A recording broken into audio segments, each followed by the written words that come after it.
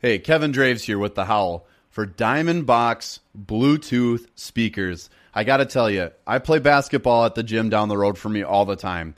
And sometimes I go late at night. I bring my Diamond Box, and now they're introducing 3 new systems. The new L2, XL2, and M2 all feature stereo sound by themselves or split stereo sound with wireless syncing of 2 units for a live sound experience. Loud enough for any environment. And I kid you not, you could play this at low volume and you'll hear it in any room of your house. This is the most powerful Bluetooth boombox speaker on the market today. Check them out on Twitter at Diamond Box Co. That's box with 2 X's, Diamond Box Co.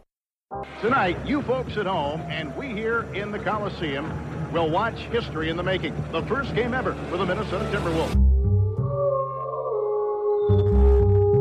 Hey, one more. I'm selfish right now. Just give me one more.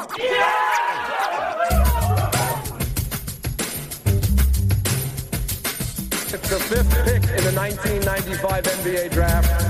The Minnesota Timberwolves select Kevin Garnett from Farragut Academy in Chicago.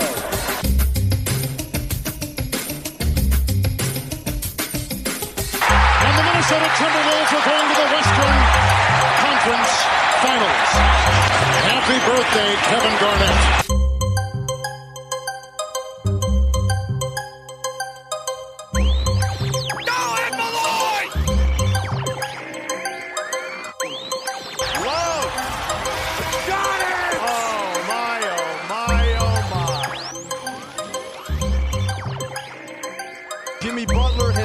Sent reunited with his former coach Tom Thibodeau in Minnesota. 4.7 seconds. Gibson's got to get it in. Does. Wiggins drives across midcourt. Andrew lets it fly at the buzzer for the win.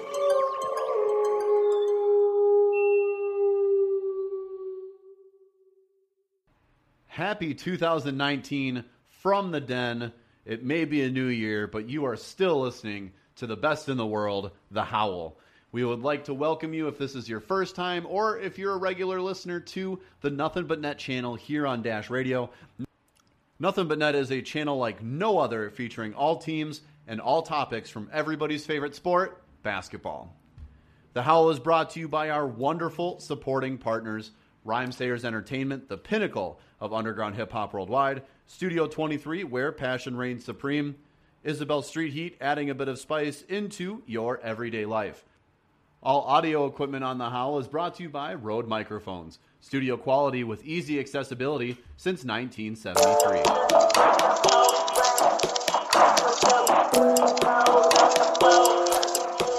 All right, so now it is time for Mock Draft 4.0. Mocks are coming more fast and furious since we are about 10 days away from the actual draft taking place. So it's really coming under the gun here. So this is where you're starting to see more news get leaked team to team. So when you see people's mock drafts out there, whether it's the ones from Draft Express, ESPN, whether it's tidbits from Adrian Wojnarowski, guys like Sam Vecini, there's a lot of information out there. Local guys, John Krasinski, Darren Wolfson, will definitely be sending out stuff more frequently now in terms of workouts, maybe how some of those workouts go.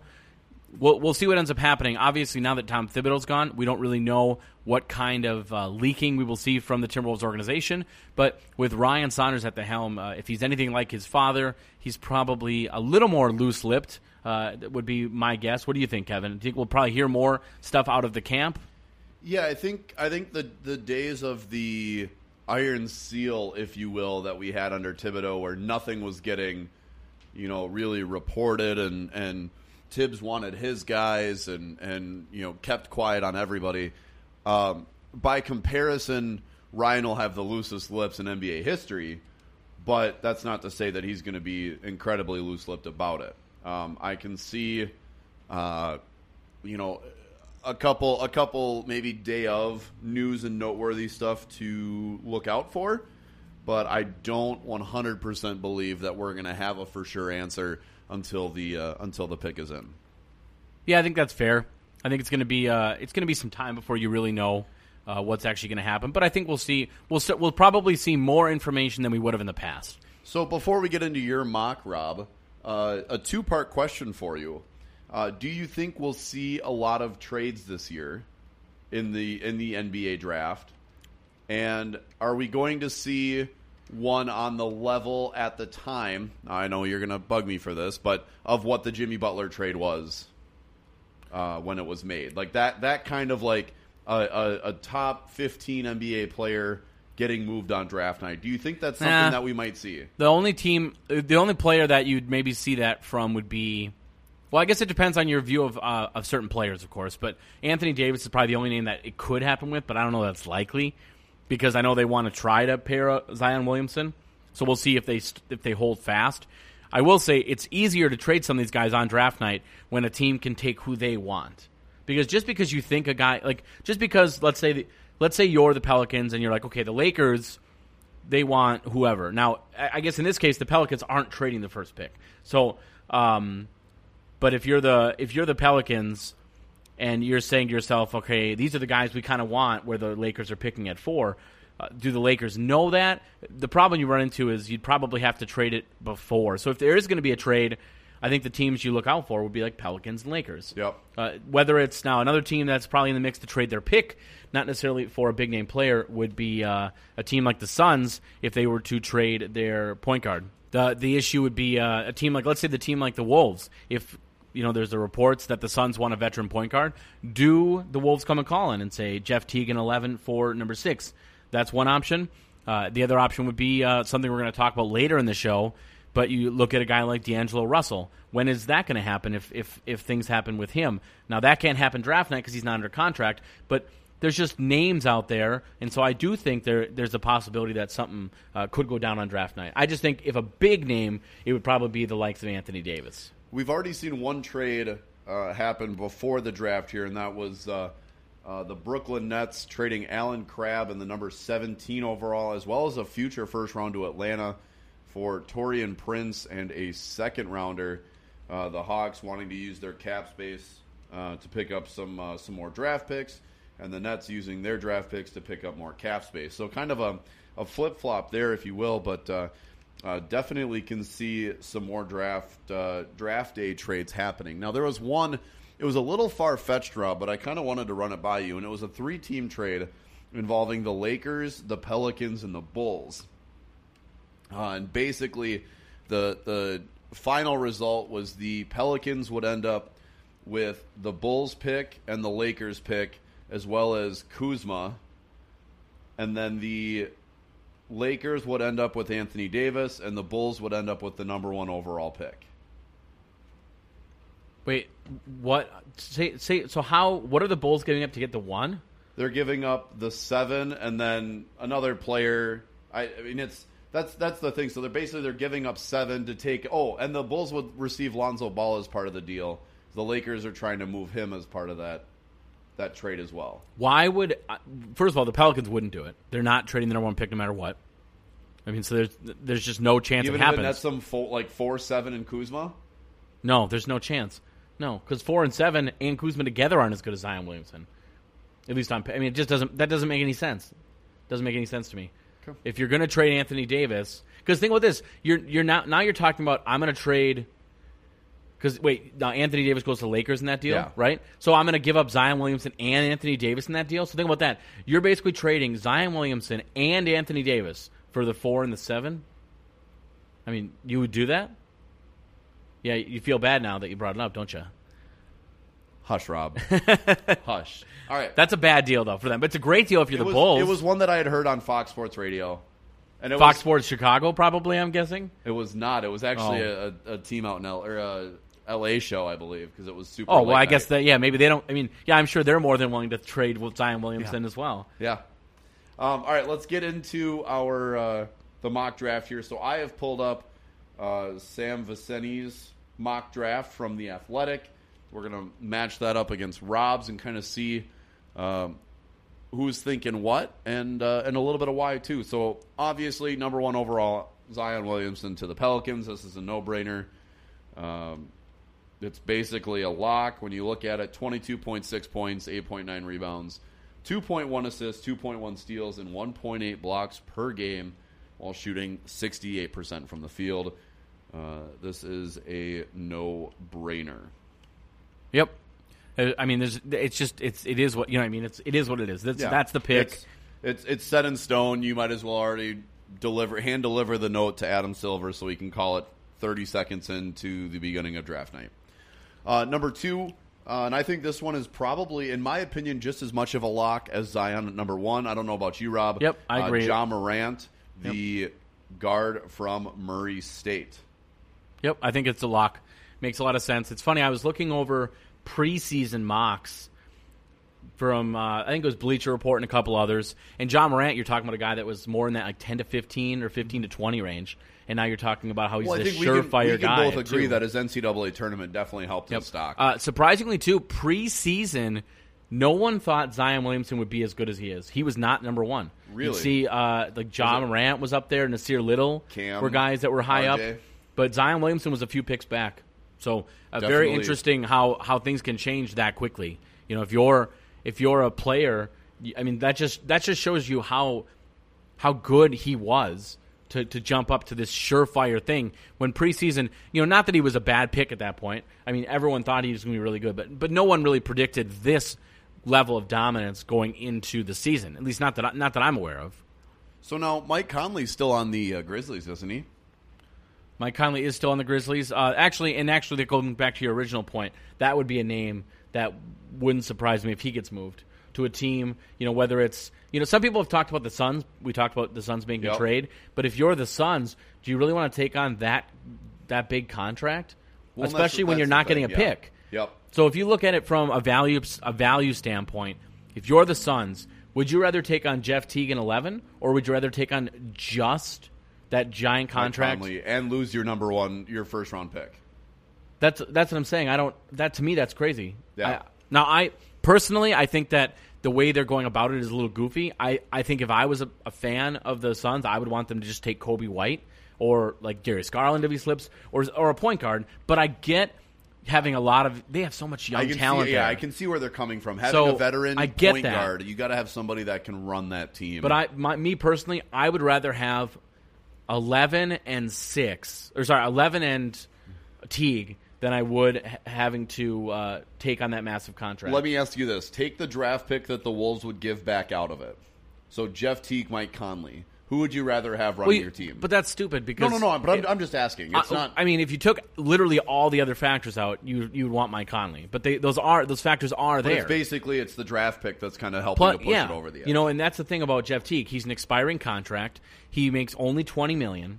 And so you have options, and then you can, if it goes well, you can re-sign him, and you're going to re-sign him for a lot less than the $35 million. I fully agree with you. I'm just asking the question to ask the question. It's just too much. It's too much money for me. I don't know that it's worth it.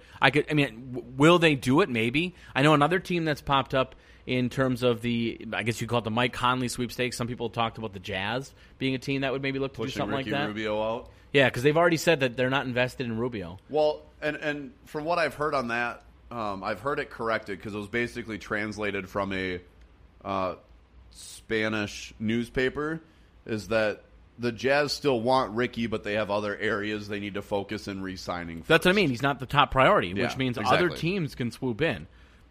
A team like the Wolves, for example, makes a lot of sense. He's really good friends with Ryan. He obviously has a previous relationship with Towns, Wiggins. Yep. You know, that's a team. I think the Wolves are a team to watch for if they want to go that route. The one thing that I've said for a really long time is this team does not need a shoot-first point guard. Correct. We need a pass-first point guard with all of our talent on this team. Ricky Rubio fits that bill. Whether you like him or not, whether you think he can shoot or not, Ricky fits the bill as a pass-first point guard with a incredible floor IQ and ability to find gaps that nobody else can see. Yeah, his vision is second to none. Yes. To me, it makes a ton of sense. Moving on, number 3, and I think this one's almost as much of a lock as number 2, which is almost as much of a lock as number 1. But at least from what I've heard, the New York Knicks on the clock take 6'7" wing from Duke, R.J. Barrett. From what I've heard, the Knicks are the only team that Barrett has worked out for so far, and the only team he wants to work out for. I mean, there's no reason for him to work out for anyone else. That's just it. I mean, that's where he's going to go. If he didn't get taken there, I would be shocked. I mean, what are they going to do? Would they maybe? Is there always an outside opportunity for them to trade? I saw someone talking about how the Hawks should trade up with their picks to get him, and my thing is, sorry, that's not happening. Like, you're not going to have that option to do that. To me, it's kind of a moot point, just because it's not going to happen. There's no reason for the Knicks to trade that franchise-changing player, which I think R.J. Barrett could be, for 8 and 10, where it's more of a crapshoot. Well, and Sam Viceni says here that it'd be a surprise to see him fall past number 3. He guessed the Knicks end up being the ones to make the choice, but it's not open and shut. So, and he's also talking about how the Knicks could be maybe the one team to pry Anthony Davis away from the Pelicans and offering up that number 3 spot potentially. Wait, say that. So you think if they were to go after an Anthony Davis trade? Yeah. That's another team we didn't mention, but I think it makes sense. Yeah, so he says the Knicks are thought around the league to be open to trade discussions involving the number 3 pick. They obviously will be in the mix for Anthony Davis, and they're trying to determine what deals are potentially out on the market. But it's also worth noting, if Davis is the fish they acquire, they cannot acquire him and use 2 max cap spaces after. They need to use the 2 max cap spots first, Correct. Then acquire him due to the salary cap. Correct. Which is why, I mean, it could be one of those things very similar to the Kevin Love and Andrew Wiggins trade, where it just doesn't happen right away. Yep. That could be part of it, too. I will say, if you're going to, what a great idea that is, you're going to pair R.J. Barrett and Zion Williamson, former teammates at Duke, together. I mean, why not? Yeah. Talk about chemistry out the gate. You're changing a team around as much like the Pelicans will be here. Why not have a couple guys that have played together for a season already under their belt? Number 4, the Los Angeles Lakers on the clock. Sam Viceni has them taking 6'2" guard from Vanderbilt, Darius Garland. Yep, I'm the same way. I think Darius Garland's the one that's going to go here. Makes a lot of sense. I have seen other names. I saw some people thinking possibly like a DeAndre Hunter, for example, is another guy that people have mentioned. But I don't think that makes sense. I think Darius Garland, granted he was injured most of the season, so you didn't get to really see everything from him.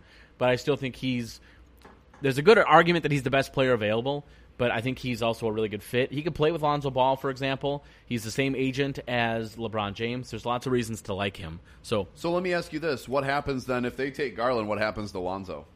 I mean, they can play together. That's a non-issue, I think.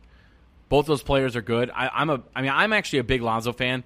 I never used to like Lonzo. Like during draft time, I wasn't a big fan of his. Yeah. I've definitely come around on him a bit. Granted, he's a little injury prone because he tends to miss a lot of games, at least so far in his 2 seasons, right? Yeah. He's played 2 seasons. So that's going to be part of it, too, is he needs to be healthy. And that's why Darius Garland works anyways, because you just need someone that's going to stay healthy. But those two, if you give the bulk of your major point guard minutes to those 2 players, plus if you use them a little off ball, because Darius Garland can shoot, and Lonzo Ball, he physically shoots. I mean, there's that. But it's interesting. I just think it makes a lot of sense. I think this is the right move for them. Good. And Sam here says that this spot, the number 4 spot, he claims the swing spot for the draft as a whole, as it'll basically affect what multiple teams in the upcoming spots do draft wise. I mean, he's not wrong. You go with a guy like Jarrett Culver. You go with a guy like DeAndre Hunter. You could have other teams move up. You could have. I mean, it could very well change the whole draft landscape. Yeah, I think he's right. I think this is kind of where things could change. Let's say they go, out of left field and they grab. Let's say they decide we're going to go after another guy that we think has a high draft or a high ceiling, like let's say Cam Reddish. Yep. I don't think they're going to do that, but they have other options for players they could maybe take a chance on. What if they were just ridiculously stupid and they were like, we're going to grab Bol? I just, there's to say that it's set in stone after 3. I don't think it is. No, I completely agree. Number 5. This is an interesting pick for me. Sam has the Cleveland Cavaliers taking Texas Tech sophomore Jarrett Culver with this pick. But he says that it could be either Culver, Cam Reddish, or DeAndre Hunter in this spot for the Cavaliers. I've seen Hunter here. I haven't seen Cam Reddish much. That's the guy I have going, actually, is Jarrett Culver. I agree with him. I think it makes a lot of sense. You're going to pair him and Colin Sexton kind of going forward. as your kind of 1-2 punch. Yep. Plus, you have a late first where you can maybe draft someone of a different ilk, like maybe a forward or a center, something of that regard. So I think you have options if you're the Cavs. And I think Jarrett Culver is arguably the best player available, too. And he's got a very high ceiling. Good defender, good offensive player. When all is said and done, if you told me he was going to be one of the best players in this draft, I think that's fair, and that's why it makes a lot of sense for here at 5 to the Cavaliers. Yeah, he's regarded by trainers and the Texas Tech coaching staff as the kind of player that you need to literally lock out of the gym to keep him from overworking himself. That's a pretty good work ethic right there, if I do say so myself. Number 6, the Phoenix Suns. Another swing pick here could be the Minnesota Timberwolves trading up here to take a pick away from the Bulls. Could be any number of teams, but right now it's the Phoenix Suns pick. And they are going with DeAndre Hunter, the 6'8 forward from Virginia. So with the Suns, he has them taking DeAndre Hunter? Yes. I've seen a few other people say that. Again, this is where things are going to change. Maybe they go with Hunter, and then they look to do a veteran guard like he thinks. I think that's one way that the team could definitely go. The other way is to use that pick 6 to make a trade like we talked about earlier. Would a team like the Wolves make sense? Now, I will say this. If the Wolves were to make a trade to move to 6, the pick would be Kobe White, and I actually think that's who's going to go here anyways. I think if you're the Suns, don't take DeAndre Hunter. I'm nothing against him, but take Kobe White, who not only is arguably the best player available, but hugely fits a need too. Yeah. I just think it makes don't overthink it. I think sometimes front offices overthink things. Don't overthink it. If you have two players that are similar in terms of value and one of them fits a need, you take the need. That's my opinion. I don't know why it's so difficult. The Suns are a goofy franchise. They've taken a lot of good players and they have not panned out. Like, think about, for example, I think they should never draft a power forward again. Marquise Chris, terrible. Like, just did nothing. You talk about a guy that I was really high on who hasn't panned out yet, Dragan Bender. Yep. Didn't they initially draft Alex Len too? Or am I wrong? They had Alex Len. He was solid for them, though. He was okay. I mean, Alex Len was decent. Part of the problem you ran into with him was, of course, eventually you got DeAndre Ayton, and you had other players that kind of showed up. So Sam's reasoning behind DeAndre Hunter here, actually, once you read it, makes some sense to me. So he says, over the last 3 years, the Suns have finished 29th, 30th, and 28th in defensive rating. Much like Bridges, Hunter is a tremendous multi-positional player who has the size to play and defend across all wing positions. Hunter uses terrific footwork, strength, and positional awareness in help to frustrate offensive players. So, again, if you were to ask me, my guess is that this pick probably does get moved, whether it's to the Wolves or someone else. But I can definitely see them holding on to this pick as well and having plenty of options available. The number 7 overall pick is the Chicago Bulls. Rob, who do you have the Bulls taking at 7? Bulls, I have Cam Reddish going here. The Bulls would love it if Kobe White slipped to them. I think ideally they would want Kobe White or Darius Garland. The Chris Dunn experiment clearly was a failure. And so if they can get a point guard, a guy that can step in day one and play that position, how great would that be? You're talking, let's say it's Kobe White. Kobe White, now you have Zach at the 2. You've got, I can't think of who they have at the 3, but then you also have at the 4, Lauri Markkanen. You have Wendell Carter Jr. at the 5. They have some options. Trade with the Wizards. Yeah, they did. Do they have Otto Porter? I thought it was Otto Porter. Yeah, maybe it's Otto Porter that they have. Regardless, point guard is a need. Yeah. 100%, it's a need. Well, Chris Dunn's not the point guard of the future? No, definitely not. He's not the point guard of the past either. The guy's or the present. I mean, there's a reason why we stormed out of the draft party because the Wolves drafted him. I mean, that bottom line. And so if you're if you're the Bulls, you hope one of them falls. I just don't think it happens. But that's also why there's, initially when we were doing mock drafts to start off mock draft season, we had Kobe White falling to the Wolves. But eventually you kind of look at the way the board falls and you're saying, how are both the Suns and the Bulls passing on Kobe White? They're not. And so in this scenario here, where Kobe White is gone, then the Bulls take Cam Reddish. That's the way I have it going. So Sam has him taking Kobe White, being available here, the 6'5 guard from North Carolina. And again, it ties in, with the need here. You need a point guard. You're super happy that Morant and Garland went off the board and nobody else. I think if Kobe White's available at 7 for the Bulls, they cannot get up to the podium quick enough to make this pick. Number 8, Atlanta Hawks. He has Cam Reddish, the 6'8 freshman from Duke, going here to the Atlanta Hawks. Which, of course, if he's available there, it makes a lot of sense. I have seen Hawks fans, and I think the team as well, I think they're pretty high on Cam Reddish. So it would make a lot of sense if he was the pick there. But, again, in my estimation, he's gone already, and at least in my mock he is, and that's why I have them going DeAndre Hunter, who obviously Sam Vecini would love at this pick because he had him going much sooner. Yep. So it makes a lot of sense. And if you're the Hawks, you think about the picks they have now. They have 8, they have 10, and they have 17. Normally I go into a draft and I say there's no way a team is going to do that. They're not going to pick 3 times. The Hawks will take could. all 3. I think the Hawks actually could and might do that. Now, we talked about the trade with the Knicks, looking at that. I know that was actually looked at. But ultimately, it would not shock me if the Hawks literally just used all 3 of these picks. I mean, that would make some sense. I think they need to. I think that's the thing. Is like you get a team with 3 picks, and it's like, they have 1 or 2 positions of need. They can package that 3rd pick with a player and move up, or package 2 picks together and move up.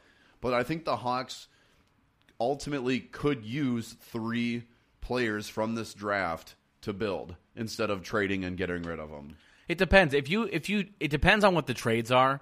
In the right deal, would it make sense for them to try to make a move? I think it would.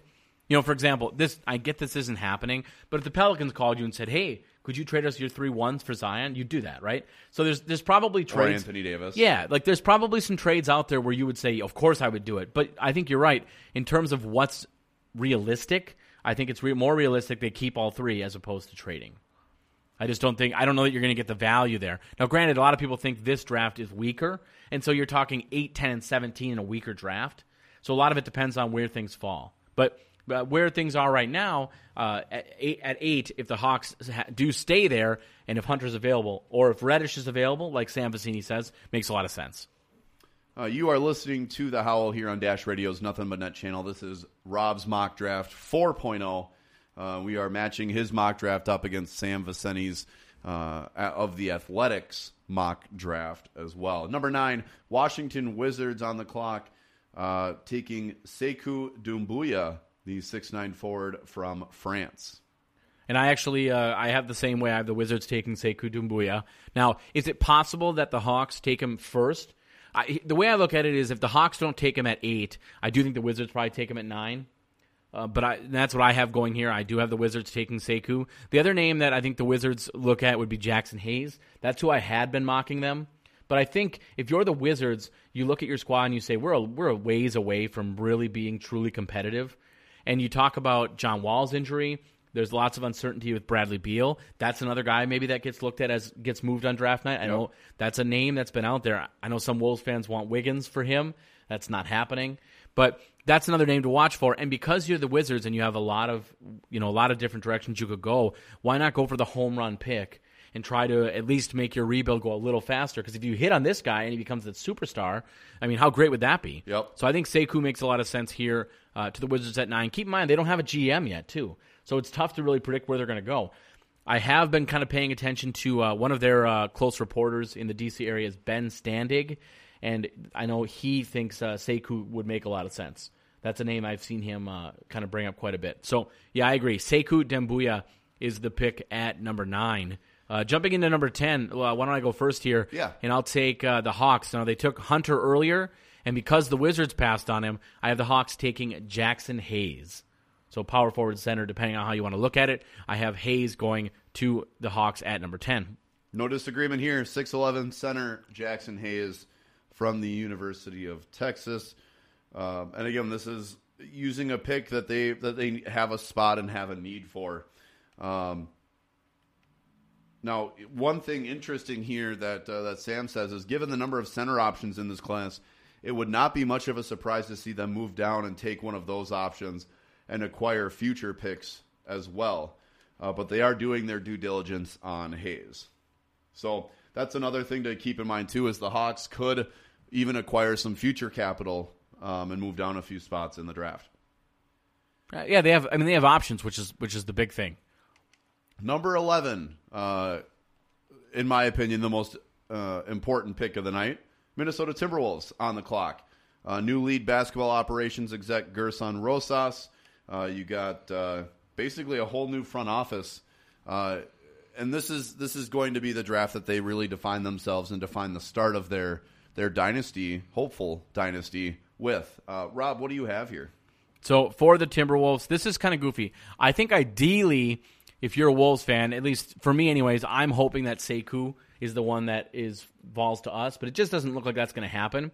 And then, of course, the ideal scenario would be, getting Kobe White somehow, which, if for anyone that didn't realize this, he did just work out with the Wolves, and there's only one reason why Kobe White would even, think about coming here to work out, is if they were able to convince him it's possible for us to move up. Yep. So that's one thing to keep in mind when you're talking about potential. Because Kobe knows his positioning. Correct. He knows where he's going to go And in this if you're draft. the agent, there's no benefit to you to do that. Now, I will say this. If you're his agent, would you rather have him go to the Suns or would you rather have him go to the Wolves? Oh, the Wolves all day long. Absolutely. I mean, they don't have a Karl Towns over there in Phoenix. Nope. They don't have, I guess that's the main piece. You could argue they do have an Andrew Wiggins because, underperforming, young player. Oh, Devin Booker. Yeah, right? So there's actually, it's funny you mention him because their stats are very similar. Yeah. So, but yeah, so that's one of the things that you look at here. And for my money, because Sekou's gone, the next best player, and I think he's a great fit, and I really like what he brings to the table, is P.J. Washington. That's who I have us taking at number 11, the forward out of Kentucky. Obviously, we've had pretty good success with forwards out of Kentucky. P.J. Washington is a very interesting prospect, and I think he makes a lot of sense here to the Wolves at number 11. So Sam goes a different route here, and he goes with a player who finished first in individual offense and defensive rating for the first time since Anthony Davis. And if not for the presence of Zion Williamson, would have set the single-season record for PER in college basketball over the last decade at 37.2. That name, Brandon Clark, the 6'8 forward center junior from Gonzaga. No, I'm just not as high. I will say I'm not as high on Brandon Clark as most people. Part of that is mainly the fit with the Wolves, I think, is questionable. Plus, the list of players that have been successful with his physicals it's not good.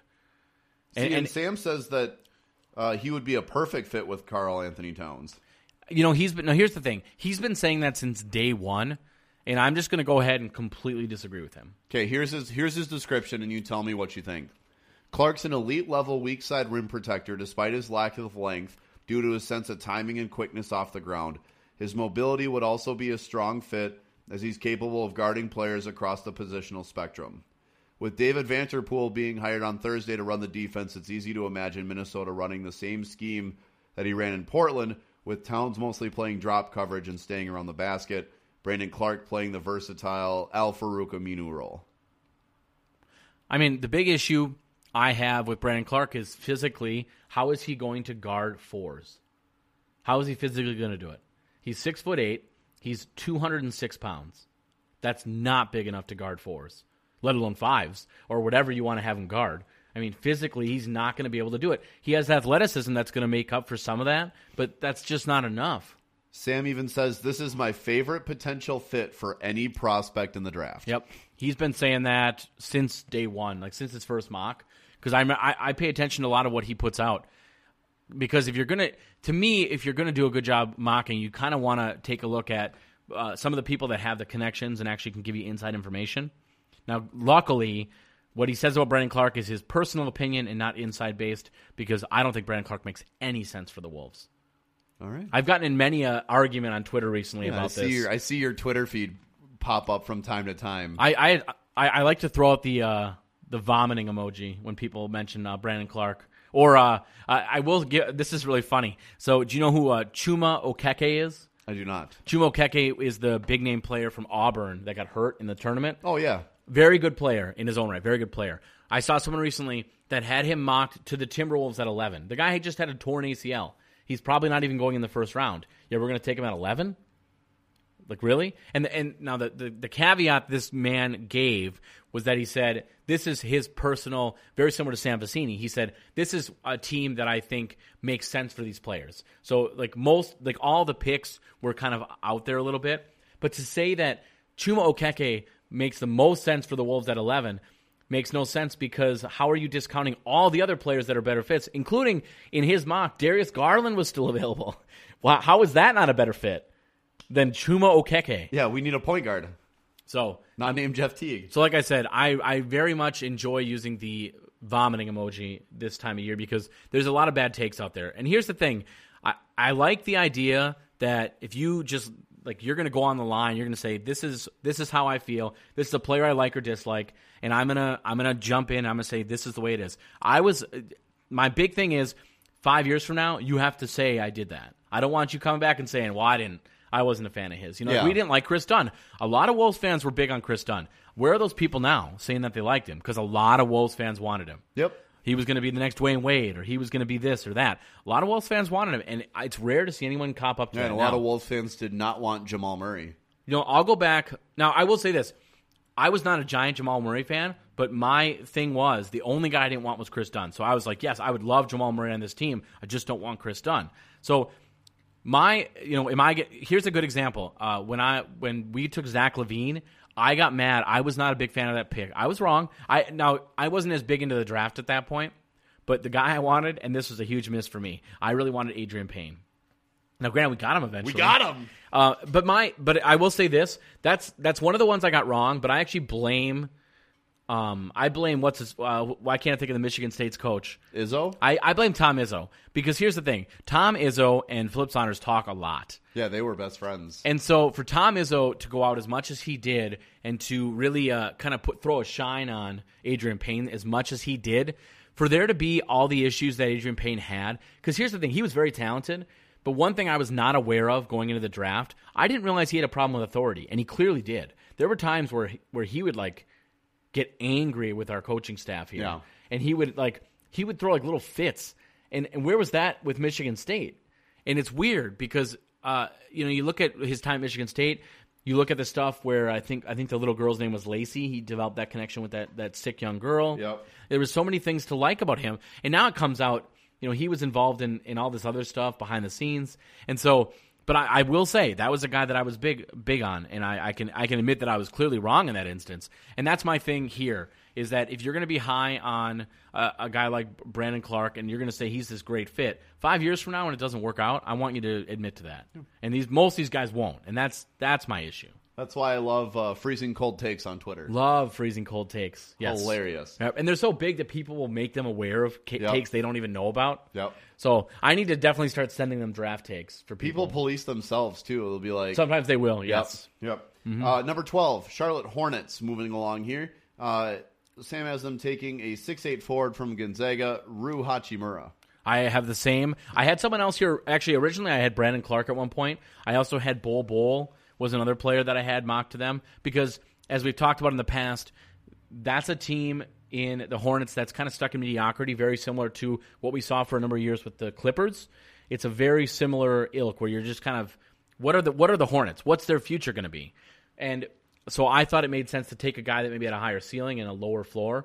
What I like about Rue for them is I think he's got a relatively high floor while still having a relatively high ceiling, but part of the reason I like him here is Kemba Walker really likes him. And if Kemba Walker likes him, Kemba Walker gets him. And he said his actual quote was that Kemba, my understanding is he says that Rui Hachimura is going to be special. And if that's the case, if this is a guy that you want to stay there, because he's a free agent, and you want him to stay there, why not get a guy that you think, number one, will fit well with a guy like Kemba Walker, which Rui Hachimura I think has a little bit of flexibility in terms of position, at least possibly. So that makes a lot of sense. I know some people think Rue makes sense to the Wolves. I could not disagree more. I don't think he makes a lot of sense for the Timberwolves. But for a team like the Hornets, when your star player wants him, why don't you give him what he wants? So there you go. I think Rui Hachimura to the Hornets at 12. So I agree with Sam. Perfect. Rob, pick number 13, the Miami Heat. You want to give yours? Yep. So for the Heat, this is one team that I'm having a tough time pegging. I also saw a rumor recently that they're possibly going to move on from Josh Richardson this offseason, is maybe a trade candidate, which is the funniest thing in the world because that was the sticking point to not getting Jimmy Butler. So you chose not to get Jimmy Butler, and now you might trade the guy anyways? Man, how the mighty have fallen. And so in this case, there's a few names that make sense. I have seen some people talk about maybe a Nasir Little. maybe a guy like Nickeil Alexander-Walker. There's a lot of names that make sense for the Heat. They have options, but I'm actually going to go with the high ceiling play, and that is Kevin Porter Jr. To the Hawks at number 13. Sam here goes with Nas Little from North Carolina. 6'6", 7'1" wingspan. Dropped a bit of weight, but he still looks explosive in his workouts. The Heat are in a weird spot with their roster. It's no secret that Pat Riley loves his Kentucky players. So he's thinking that maybe P.J. Washington or Tyler Hero could be other options here as well. I've seen other people mocking P.J. Washington here, so that would make sense to me. And potentially Romeo Langford. Romeo Langford's interesting because I'm actually a bigger fan than most, only because I think that the reason why his shooting numbers were as bad as they were in college was because of that injury he had. He had the injury to, I believe it was one of his thumbs, and it was on his shooting hand nonetheless. And so that's going to have a huge difference in terms of how you can shoot. And a lot of people have really started to talk him up, and I start to wonder if he's going to move up boards a little bit. And so maybe a team like Miami would make some sense. Number 14, the Boston Celtics. Celtics are goofy because they do have 3 picks currently, which is not going to stay the same. The one, we talked about this on last week's episode, but a trade that makes sense, and it was kind of inspired by 2K, and then also a little bit of Twitter as well, was the idea that the Wolves move up to 6, and then they trade backwards, and they trade 6 for the 3 Celtics picks, which is still something I would be very in favor of, only with the caveat that if you think about it that way, now granted you'd be giving up the chance at a guy like Kobe White, but what it would give you is it gives you a chance to, of course, you'd move on from Teague to get to 6. Yep. But then with one of those picks that's coming up, 14, 20, or 22, you can maybe move on from Jang by including one of those picks. But you'd still be able to get a couple nice draft picks. Yep. So I think it makes a lot of sense. But for me, if they did stay here, and just the way my draft has fallen, even though I'm not a big fan of his, if you have 3 picks near the Celtics, Brandon Clark would make a lot of sense. And he's a guy that I know they've worked out, and he has come there, and they have looked at him. So it's a player they do like, or at least have some interest in. And so that's my pick here, especially for value. That's the Celtics going Brandon Clark at number 14. So Sam here has the Boston Celtics going with Goga Bitadze, a 6'11" center from Montenegro. I really like Goga Bitadze. He's started to jump up draft boards quite a bit, and I think he could be really, really good. And I think he's one of the players that's going to be a steal. Where whoever takes him, I think is going to get really good value. And if you're the Celtics and if you have 3 picks, why not take a chance on a guy like an international prospect? Another player to stick out here is Tyler Hero, who had what some would describe as a terrific workout with the Celtics. He's been dominating workouts, is my understanding, like upwards and downwards. And so if the Celtics don't take him, Sam has the Detroit Pistons taking Tyler Hero, the 6'5" freshman guard from Kentucky, surrounding Blake Griffin and Andre Drummond with somebody that can shoot. I mean, I get it. I mean, it makes a lot of sense, if you want to go with a guy like that. And like you said, he dominated. It was something like 90 out of 100 three-point shots or something ridiculous. And now he actually didn't even have the best. Someone else. I think it was Sekou. No, Sekou had a nasty. Seku's been good, but it was someone like Ty Jerome or something that also worked out for the Celtics and actually beat the number. Oh, really? Yes. In fact, I'm pretty sure it was Ty Jerome, if I'm not mistaken. So that's one thing I kind of find interesting too, is that there's players. Again, how hard is it? You wonder. This has been a thing they've talked about over the years. They say he's really good against a folding chair. You're not going up against anybody. Yep. And so that's part of it. That's why I like when guys are willing to do group workouts, but a lot of guys are not willing to do that because there's not always a benefit to the guys that are already first-round talents, because the only thing that could happen is that you drop in most cases. Yeah, and there's no plus side to it. But the other side of the coin is that if you're going to be up against nobody, you better play really well, and Hero has done that. Yeah. So that's the thing for me. Once again, you are listening to Dash Radio's Nothing But Net channel. This is The Howl with Rob's 4.0 mock. Rob, are we going to go into the second half of the mock draft here today? Yep. Oh, definitely. Why don't you start us off with 16 then, the Orlando Magic? So with the we have 15. I did 15. Sorry, I didn't know that you didn't. Nope, I didn't go over 15. Sorry. Pistons, I have them taking. Wait, who does he have them taking? Tyler Hero. He has them. Okay, sorry. That's where I misunderstood. I thought we were still talking about the possibilities for the Celtics. So at 15, that's a really popular name. Another name that's come up for the Pistons is Romeo Langford. And then the last one, and this is the guy that I actually have them taking, is Nasir Little. And the reason I like Nasir Little is, for anyone that's not aware, there was just a recent exchange between Nasir Little and Andre Drummond on Instagram, where Andre Drummond said, I think we need to be taking, or I think we're eyeing a long wing, which Nasir Little has like a 7'1" wingspan. And so in the replies, Nasir Little jumped in, and then Andre Drummond sent the eye emojis. And so to me, it's like, again, kind of like we talked about earlier with the Hornets, if you have a need and you have one of your stars that wants that guy there, could be a match made in heaven. So jumping into the second half of the mock draft, though, we do have the Magic. Magic, a couple guys that they like that my understanding anyways, Nickeil Alexander-Walker is one, and that is a guy that I think would make some sense. But value-wise, and just I'm starting to see him move up boards a little bit, just given people are thinking that his shooting woes were based on injury, and that is Romeo Langford. And that's why I have the Magic taking here at pick number 16. Yeah, Sam agrees with that pick. The Magic spent years taking bigs like Jonathan Isaac, Mo Bamba, Aaron Gordon. Now it's time to start filling out that wing spot. Yep, especially with they had that big contract for Vucevic. Yep. And so it's going to make a lot of sense to surround some of these players with some good guard pieces or wing pieces. And so I think you get pretty good value here with Romeo Langford. Very much a high ceiling player. I think his floor is higher than most people think. I'm probably a bigger fan of his than others. But here at pick number 16 to the Magic, I think Romeo Langford is a very solid value. Number 17, the Atlanta Hawks, their third pick of the first round. So the Atlanta Hawks, well, let's go with Sam's first. Who does he think? He has them, he says this, he says he had this player set for the Nets prior to their move out of 17. There's no way the Hawks will take two centers with these picks. He goes, but here's the thing, I'd be surprised if they end up using all of 8, 10, and 17. So he's just going to leave this player here, and that is Mfiondu Kabengele, a 6'10 center from Florida State. Yep, he's a popular name that my understanding is he's starting to move up boards is what people are saying at this point.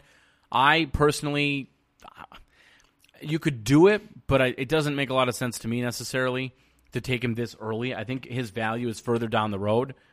So for me, I have a guy that I actually had them taking earlier in some of my other mocks, but a player that's dropped a little bit more just due to the medicals is Bol. And if you're the Hawks, what a great... So you're talking about... You're coming out of this draft. Let's just look at my mock specifically. With DeAndre Hunter, Jackson Hayes, and Bol, and you're adding that to what you've already got with guys like Kevin Huerter, Trae Young. Yes, all in on that. Yeah, sign me up. John Collins. Yep. That's fantastic. And what a core. Yeah. Trae Young, made a run at Rookie of the Year last year. Obviously, it was tough to overtake, in that race, a guy like Luka Doncic. But if you're talking about just a really good starting five, you can make a great starting five of young pieces with that group. Yep. Yeah, absolutely. I would love to see Bol play consistently, stay healthy, and play alongside. I mean, the only reason he's even available right now is because of the foot injury. Yeah. So if you're the Hawks and you're a rebuilding franchise, you have the time it takes to wait on Bol and see if he turns out. And if he doesn't, it's not a huge deal because, you're picking this is pick 17, and you're getting a guy that pre-injury was probably going top 5 or top 10. Yep. Why not take a chance on him? Look at a guy like Embiid. There are a lot of worries with his injury concerns, and he took some time, and we got a commonly used catchphrase out of it, trust the process, but he turned out. And I'm not saying Bol is the next Joel Embiid, but you take your time with him and he could turn into something special. And I watched a lot of Oregon basketball, and in the games that Bol played in, he was a force. He was an absolute force. Agreed. And that Oregon team is very good, and Bol stood out on a very good Oregon team. Yep. No, I would agree. Number 18, Indiana Pacers on the board here. So Sam says that they're going with P.J. Washington, the forward center from Kentucky. Says Washington will be in the mix starting as early as 9. and he'd consider this something of a floor that he'd be surprised to see him fall beneath. So this is kind of the bottom end of the spectrum for P.J. Washington, but he says that he would fit a lot of what the Pacers need next to Miles Turner and Domantas Sabonis and can help stretch the floor. If he was available, it makes a lot of sense, and it's a really good value. Because I don't have him available, I have him obviously going to the Wolves. I have the Pacers actually looking at Nickeil Alexander-Walker, a very good player, can play both ends of the floor. Another player I like for the Wolves, actually. And I think it makes a lot of sense here to the Pacers. So at 18, the guard, Nickeil Alexander-Walker, going to the Pacers. One final thing here on P.J. Washington that Sam says. He goes, Washington is probably a role player at the NBA level, but he's the kind of role player that sticks around for a decade due to how his skill set fits the modern game and how his game profiles toward playing with stars. So if you're getting that kind of talent at 18, I think that's a very solid pick. Agreed. Number 19, the San Antonio Spurs. Greg Popovich going to do Greg Popovich things. Sam has him taking Luka Samanic, a 6'10 forward from Petrol Olympia. That's who he has the Spurs taking? Yes. So for me at 19, I like actually Luka Samanic. He's a player that's really started to jump up boards, and I'm a huge fan of his. Another international prospect that I think could end up being one of the steals of the draft. So at this pick, I could understand the Spurs going that route, but because he's still available and he wasn't in Sam's draft, I have the Spurs taking Goga Bitadze because that's just a great value. Yep. If you're the Spurs, you talk about a team that they're not rebuilding. Obviously, it's the Spurs. They've got good pieces, but there's rumors out there they're looking to maybe move on from DeMar DeRozan. Their direction, a lot of it depends on how healthy you have a guy like DeJounte Murray coming back, how healthy he's going to be. You don't necessarily have a big-time center, and so going with a prospect like Goga Bitadze makes a lot of sense. He's starting to jump up draft boards, and who better than the Spurs? You talk about a guy that just retired, actually, in Tony Parker. Tony Parker, whether it's him, whether it's guys like Manu Ginobili, they've had great success with those international prospects, and why not do it again here with Goga Bitadze? Who else the Spurs discovered? Who else did the Spurs discover? Boban. Oh, that's true. They did have. He was the initial team. They clearly didn't believe in him enough to keep him, though. Yeah, that was their biggest mistake. John Wick 4 is actually going to be Greg Popovich in Keanu Reeves' place, and Boban is going to get his payback. That's. Have you seen it now? I haven't seen the new John Wick yet. No, I need to. But you do. John Wick 4 is Boban versus Greg Popovich. Number 20, the Boston Celtics. This is a pick from the Clippers. Sam has them taking Nickeil Alexander-Walker from Virginia Tech here. So at 20, I have them now. There was a rumor actually about a possible promise to one of their picks, and that is Matisse Thybulle is who I have the Celtics taking at number 20. Good value. This is right around where he's probably going to go. Whether it's here to the Celtics, 22 to the Celtics, maybe a team like the Sixers at 24 really likes him, I think. So that's kind of his value is the early 20s. So at 20, the Celtics take Matisse Thybulle with a possible promise. All right. 21 belongs to the Oklahoma City Thunder. Sam has them taking a name that we've seen a lot pop up in 2K, KZ Okpala.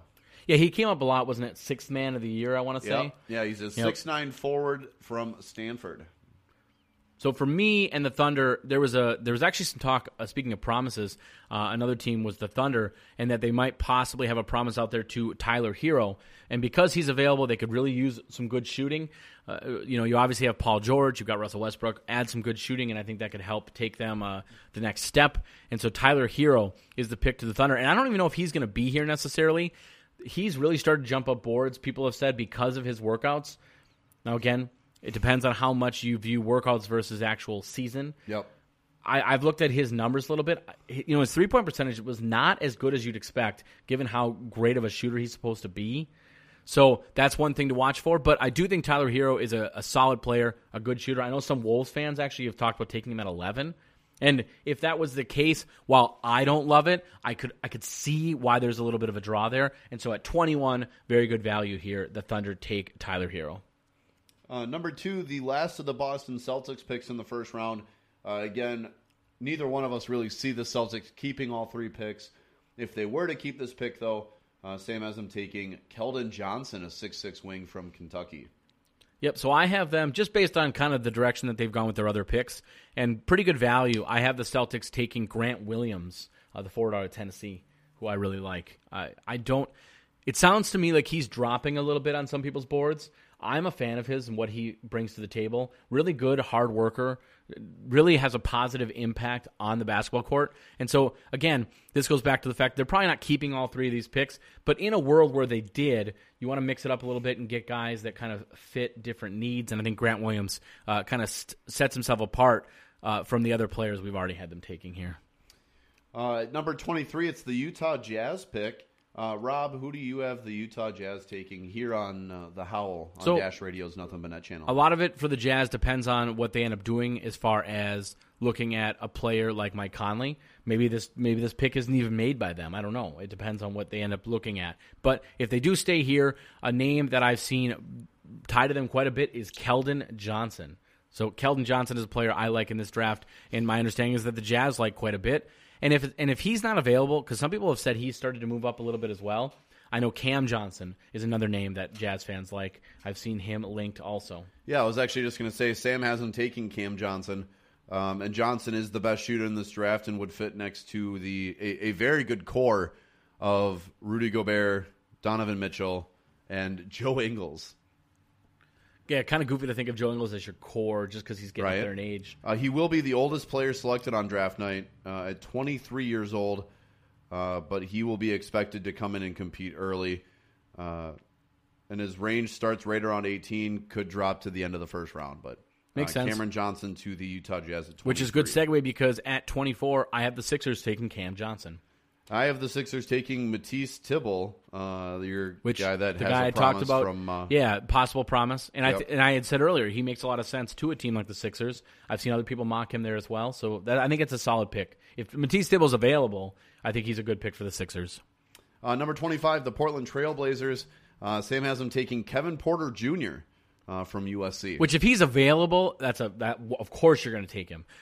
Considering some people had him as high as an early lottery pick, if you're able to get him at 25, that's a steal for the Blazers. Even if he doesn't necessarily fit a need, obviously he's a guard, and so you look at the Blazers as one of the teams that has one of the best sets of guards there is, but very good value here. So it would make sense if they took him. I personally have them going at KZ Okpala, the guy we talk about in 2K quite a bit. So KZ Okpala is my pick, 25 to the Blazers. Yeah, so word on Kevin Porter Jr. is that he is going to fall on draft night. So there's been questions that have come up about his work ethic and coachability. Yep, I've heard that too. Because NBA teams are risk averse, there's a lot of speculation that he will fall pretty heavily on draft night.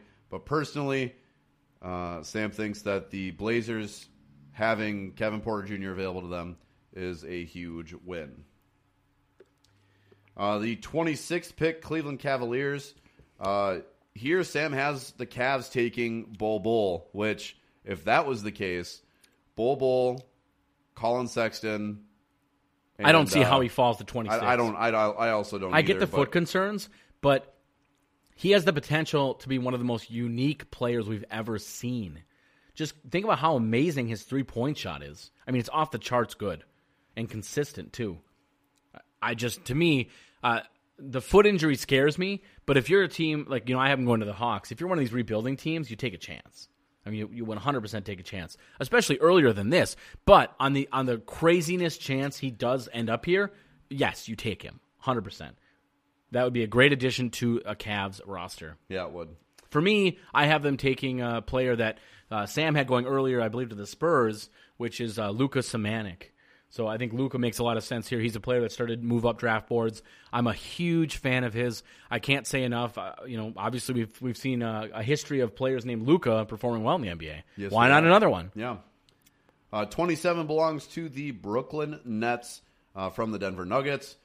Sam has them taking Eric Paschall, a 6'7" forward from Villanova.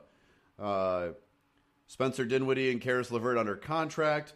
Now, the team has the ability to use a lot of cap space while keeping D-Russ, so they are trying to focus on a front court player like Paschall, who's a 6'7" forward. And I've seen other people have them take him as well. So he's a name that It's a name I'm not super familiar with. I need to watch more of his game, but he has been linked to the Nets on a few different occasions. Yeah. Me personally, I have them taking Mfiondu Kabengele, and of course, Sam Vecini had him going much sooner. One of the reasons why is, this is from Nets Daily, new assistant GMs Peterson and Birdsong overlapped at Atlanta as scouts before Birdsong moved on to San Antonio. The two are also Florida State alumni. Hello, Mfiondu Kabengele. Makes some sense to me. Say that name 10 times fast. Yeah, I'm lucky if I can say it once. Slow. Yeah, exactly. So that's who I have them taking here at 27 to the Nets. Number 28 is the Golden State Warriors. Interesting offseason approaching for the Golden State Warriors, and I think that's one of the bylines that everybody's going to be watching is, do the Warriors... they start in about an hour from now, so we won't know by the time this airs if the Warriors ended up winning Game 5 or not. What's your guess? I think they lose. I think so too. I think the Raptors win. So here's our question: does Durant stay? What does Clay do? I think both Durant and Clay are going to be gone. I think so too. But here's the thing: is right now they're the only two that know that the answers to those questions, and they might not even know. Because it might come down to I saw this is funny you mentioned this. I saw someone post this. Would you rather have Kevin Durant come back, win a championship, and then leave? Or would you rather have Kevin Durant stay out, stay off the court, the Warriors lose, but Kevin Durant stays in free agency? So would you rather win the championship this year and lose Durant, or keep Durant and lose the championship this season? Win the championship. I would too. In all honesty, because you don't know what Clay is going to do. Correct. Clay is such a core piece of this team that when he's gone, this team is markedly worse. And the reason why there's the rumors are out there, one of the reasons he wants out is because he wants to be the main guy. Yep. Which is learn from others' mistakes. Learn from Stephon Marbury. Learn from Kyrie Irving. Oh, I don't want to be with LeBron anymore. Well, now I kind of want to be with LeBron again. I'd like to be with LeBron again because I forgot that I'm actually not that good. Not that Kyrie Irving's not that good, but he's not the main guy. Is Clay the main guy? I don't think so. His demeanor and just the way, the guy doesn't even know how to smile. Now, so the thing with Golden State that worked so well pre-Kevin Durant is you had Steph, Clay, Draymond, and that whole team worked so well together that one guy was out and you could have somebody off the bench step up and come in. Enter Kevon Looney, Quinn Cook, Sean Livingston, Jordan Bell, you name it. And with a guy like Kevin Durant, now it's more Kevin Durant and the Warriors. Mm-hmm. It's not that cohesive team. And the other thing, too, remember when the Warriors signed Boogie Cousins? And it was, oh my God, they got half a year of Boogie for the vet min. When he comes back, everyone's in trouble. I haven't really liked what I've seen from Boogie thus far returning from injury. He seems hampered and slow. I've never been a big Boogie fan, so... So you have to believe that Boogie's not going to be re-signed by the Warriors. Now, Boogie's going to play. He's not going to get the massive deal that he was maybe anticipating. But so now you're losing 3 players from this Warriors team, plus any of your bench guys that don't come back. So they need a lot of help.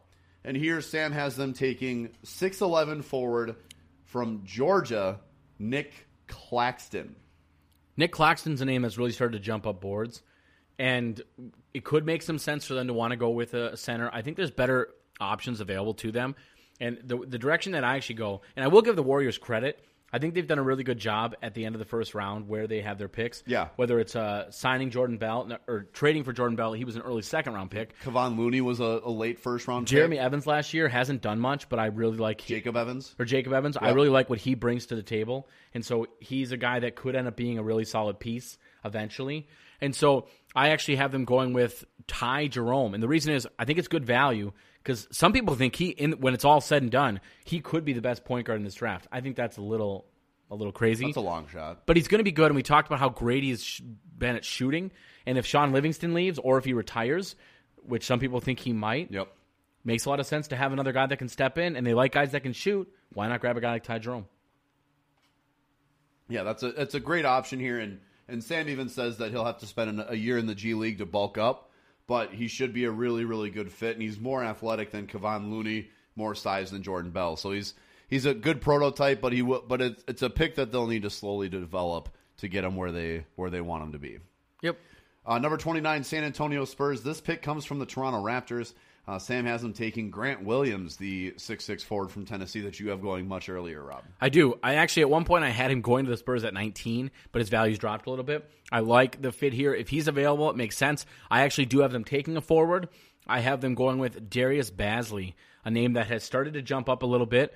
He's an interesting name because he did forego college, and so some people wonder what he's going to bring to the table. I know 2K really likes him. He's turned out pretty good in some of the simulations we've done via 2K, and so he's a name to watch. But I like him value here. He's going to be like a late first, early second type pick, and he is a player that, long term has that high ceiling possibly available, and so I like his fit here. 29 of the Spurs, good value, Darius Bazley.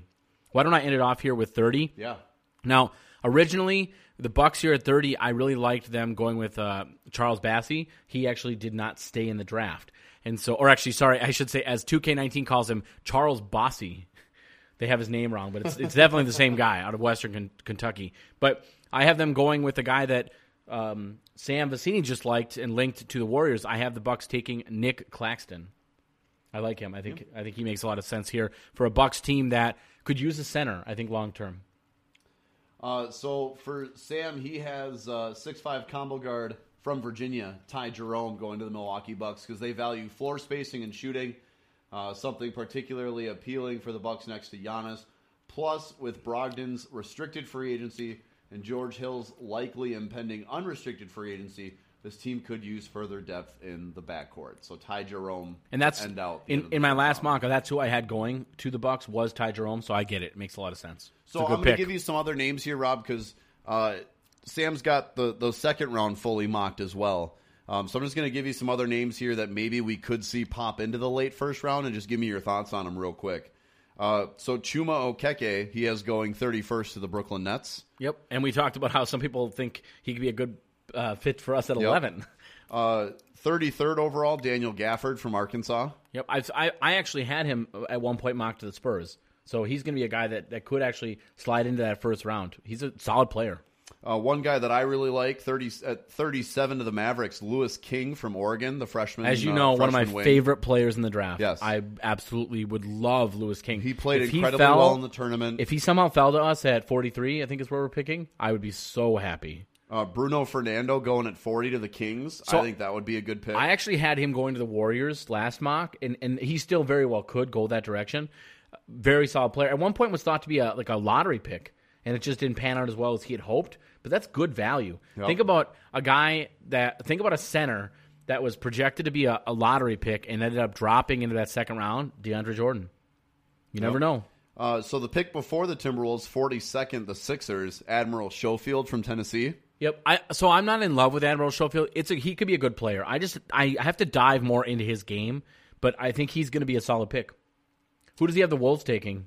Zach Norvell Jr. from Gonzaga. 2K likes him. I'll tell you that. 2K likes Zach Norvell Jr. So what he says is Timberwolves need shooting badly. Norvell is certainly capable of getting hot from distance. Strong performer via RPM metrics, which should lead to further examination for NBA teams who look at such things.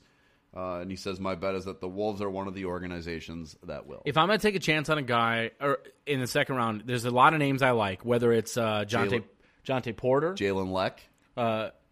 So it's not Jalen Leck, by the way. It's Jalen LeCue. LeCue, my bad. I learned that recently watching some videos on him. He's an interesting player. Somebody actually brought him up recently to Doogie, and Doogie said the Wolves tried to get him in for a workout but could not do so. But they probably got to look at him at the combine and stuff. And he said it's not that he doesn't want to go to Minnesota. It's very similar to what we talked about with Kobe White. His camp feels there's no way he makes it to 43, and I would agree. If he did, I would 100% take a chance on him. Very similar to Darius Bazley. When it decided to go a different route, did not go to college, and so his value is a little different than some of the other players. But look at some of the other players that have done that. Look at a guy like Brandon Jennings. Now, he's had some obvious issues, and he's no longer in the league. Yep. But Brandon Jennings was a solid player for a while. He hated Ricky Rubio for some reason, but he was a solid player for a little bit. And so there are players that have gone that route that have panned out fairly well. And so if he was there at 43, it makes sense. Another guy I like for the Wolves would be Minnesota native Shamori Pons. Yeah, he's actually projected to go 55th to the New York Knicks. So first of all, I think he's going to go earlier than 55th. But if he's available, I know other Wolves fans too are really big on Pons. We've actually taken him in some 2K sims, and he's worked out really well. I think he could be a really, really solid player and a good value. If you're the Wolves, and if you're not getting a point guard in the first round, in the second round, you could do a lot worse than grabbing a point guard, a guy like Shamori Pons. Yep. Yeah, I completely agree. So just one name that I want to throw out there, just because I like the name. I don't know a thing about this guy. 54th overall. He has this same as the Sixers taking Yovel Zusman, a 6'7" wing from Maccabi Tel Aviv. Yeah, I don't know him. I can't say I know his game at all. 6'7" with a 7-foot wingspan, high-level basketball IQ, and the ability to knock down jump shots. Zusman would represent the Sixers taking a flyer on a 3-and-D wing draft and stash. But I just like the name. Interesting Zusman. name. Yeah, the all name lists. Yes, Whether it's Zusman. KZ Okpala, Miye Oni, and there's some Bol From Yale. and there's some interesting names out there. 100%. Ignas Brazdeikis to the Pacers at 50 potentially. I like Brazdeikis, and again, another guy that is a 2K All-Star for sure. And this is are there any other names you want to go over? No, that's all I got. Let's transition then into our 2K or one of our 2K sims for this week. And that is what we normally do with mock drafts is we take my mock and we put it into 2K. So if the teams took all those exact players, the only exception, by the way, is Mfiondu Kabengele is not in the game. So he is not a part of this. So we actually ended up giving the Nets. We gave him Luke May. I figured give him a power forward, give him a power forward that's got an okay an easier floor, name to pronounce. a much easier name to pronounce. So that's the only caveat there. Everyone else went to the team that I had them list. Oh, sorry, and Nick Claxton's not in the game either. So we gave them another good center prospect. So that worked out. And then for the Wolves, we talked about obviously P.J. Washington, but then in the second round, we did draft for them Lewis King. I like it. So I was between him and Shamori Pons, and I went with Lewis King because my hope is that in free agency now, we will grab Ricky Rubio. So that's what we're going to kind of shoot for. Perfect. If it works out money-wise. I'm So we'll good with see. it. So here we are. We're at free agency. We're going to go through free agency here, and then once we've gone through the offseason, we're actually going to go through team by team. We'll take a look at just what teams actually did, and then you can compare that. So 2K, what 2K thinks happens versus what actually ends up happening in real life. It's kind of an interesting look at, obviously, simulations versus the real. So for the Wolves, the first thing we do in the moratorium is always we try to grab, and this is interesting. How about this? Bol is a free agent. So the Hawks took him and decided, nope, we're good. Sign him. We're not going to sign him because it's not realistic that we sign him. But in this one, it's going to be. No, we're not signing Bol. Bol. But Minnesota the one thing Timberwolves. I'll say is it makes you wonder maybe the foot injury was worse than we thought. Or maybe not worse than we thought, but maybe it was a real issue, and the Hawks said, red flags. Although his camp doesn't think so. His expected money is $23 million, which is the other reason we're staying away from Bol. And that is a knock, and I believe it's a knock on, I don't know if it's a knock on the game itself or the man that made the draft class, but the players that don't get drafted, the money they expect is not accurate. Yeah, it's way too high. inaccurate. And we've actually noticed this. One thing that 2K, hopefully they address maybe in 2K20, is that if you have nobody on your roster, and we talked about this last week, you can't actually draft 13 players. Even if you have 13 picks, you can't draft and sign all of them, which is a flaw. Because in real life, why can't you? If you have nobody on your team, I don't see why that would matter. So I'll have to look into that. Maybe there's something I'm missing as far as the CBA is concerned. No, there's something. So, but the first thing we always try to do is grab two-way players. And so looking at the list, Brandon Slater's one of the best options. He is a small forward, so we'll look to grab him. There's also Tyler Davis is another good option. What do you think? Should we grab Tyler Davis on a two-way? Yeah, of course. So Tyler Davis is one. Another guy, actually, that's with the team currently, and that's Mitchell Creek is another interesting name. Well, how about we grab Mitchell Creek as a two-way? Yeah, because he's already a two-way with the Wolves. So it makes a lot of sense to grab Mitchell Creek. So let's see if they both signed. And they do. They both signed. Now, looking down the list of players, we're not going to keep the cap hold on Derrick Rose. We're not going to keep the cap hold on Taj Gibson, specifically because it's $17 million almost, which is a lot. We keep Tyus Jones, of course. Now, Luol Deng, I'm going to keep a cap hold on him. I actually think there's a chance he comes back. Same with Anthony Tolliver's kind of interesting. Although at $7 million, that's a little much for me for Tolliver. Luol Deng, on the other hand, is very affordable. Yes. So we'll give him a chance. How about this? Jared Bayless in his $11.15 million option. Heck no. Or I'm not doing that. A qualifying offer. One guy we are going to let leave is Cameron Reynolds. And the reason we're going to let him leave is because for some reason in this game, he hates the Wolves. And he will not even consider signing with us. Yeah, that's right. We've talked about that before. So we're going to let him leave. We're going to renounce his rights. We are going to keep the rights of Jared Terrell. I do think the team likes him. He's still young, obviously. He's only been in the league one season, and he offers some position flexibility. But then we do renounce the rights of C.J. Williams. So that's kind of the next the listing of players. So the guys we're hoping to re-sign would be Tyus Jones and Luol Deng and Jared Terrell. So jumping through the moratorium, and we'll take a look at what ends up happening in free agency. So what do you think? What are your thoughts, Kevin? Is there anyone you want to take a look at? Again, my goal is to try to grab Ricky Rubio if we can. Yeah, I mean, obviously there's big names, but in a realistic situation, the Wolves don't have a lot of cap room. Ricky makes a lot of sense, in my opinion, and can get him. He wants a lot of money. Though. Yeah, and I think this contract is that we're looking at here in 2K is unrealistic. I think the Wolves can get him for cheap. Yeah, that seems like what he's actually asking for is I would say a bit much. Yeah. He's a 79 overall at 28 years of age, so he's technically still in his prime, but that's a lot of money for him to be asking for. We're actually going to do this. We're going to go in and we might alter what his contract demands are because I don't think there's any chance he gets paid what he's asking for. I'm good with that. And we'll maybe do that to a couple other players just in terms of making the game a little more realistic. And we'll come back at you at the end of free agency right before the season is about to start. You're listening to Dash Radio's Nothing But Net channel, and we are The Howl. All right, so here we go. We are about to start the regular season. But, of course, first we're going to go over the league history, or I guess the transaction report of each team. And we'll take a look at kind of who went where and where 2K has certain players signing or not signing. Yeah. So taking a look first at the Sixers and some of their big signings. So they were able to re-sign Jimmy Butler, which is huge. They got Brazdeikis, Nerlens Noel, Delon Wright. They got our guy Thomas Bryant, which is a solid signing. Brad Wanamaker. They got Michael Beasley, Donta Hall, Kevin Durant. That's a squad. What? My goodness. And then they rounded out with Caleb Martin because apparently they got too good and they wanted to be a little worse. Yeah, they wanted to just lower their skill level a little bit. So I guess do what you want, man. But that's a squad. Jumping into the Bucks, we have Brogdon, Nikola Mirotic they re-signed. They signed Darren Collison. They signed Taco Fall. Taco. They got Svi McCulloch, Ben Moore, and Devin Robinson.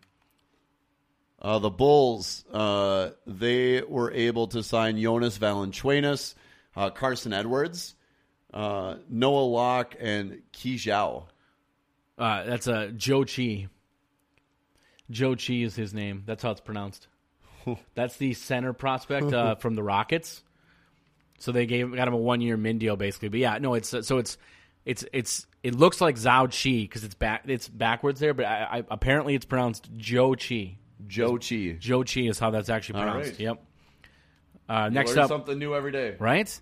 Next up, you have the Cleveland Cavaliers.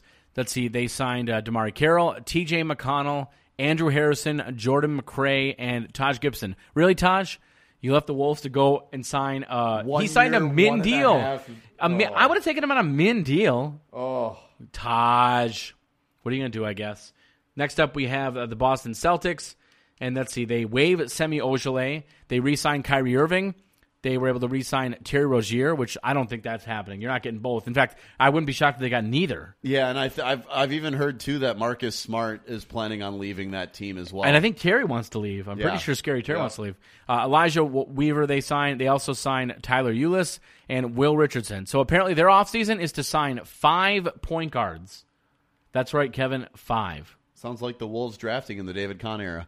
L.A. Clippers, they signed Kemba Walker, Daniel Tice, Dwayne Dedman, Trayvon Blewett, E.J. Montgomery, John Petty, and Dwight Howard.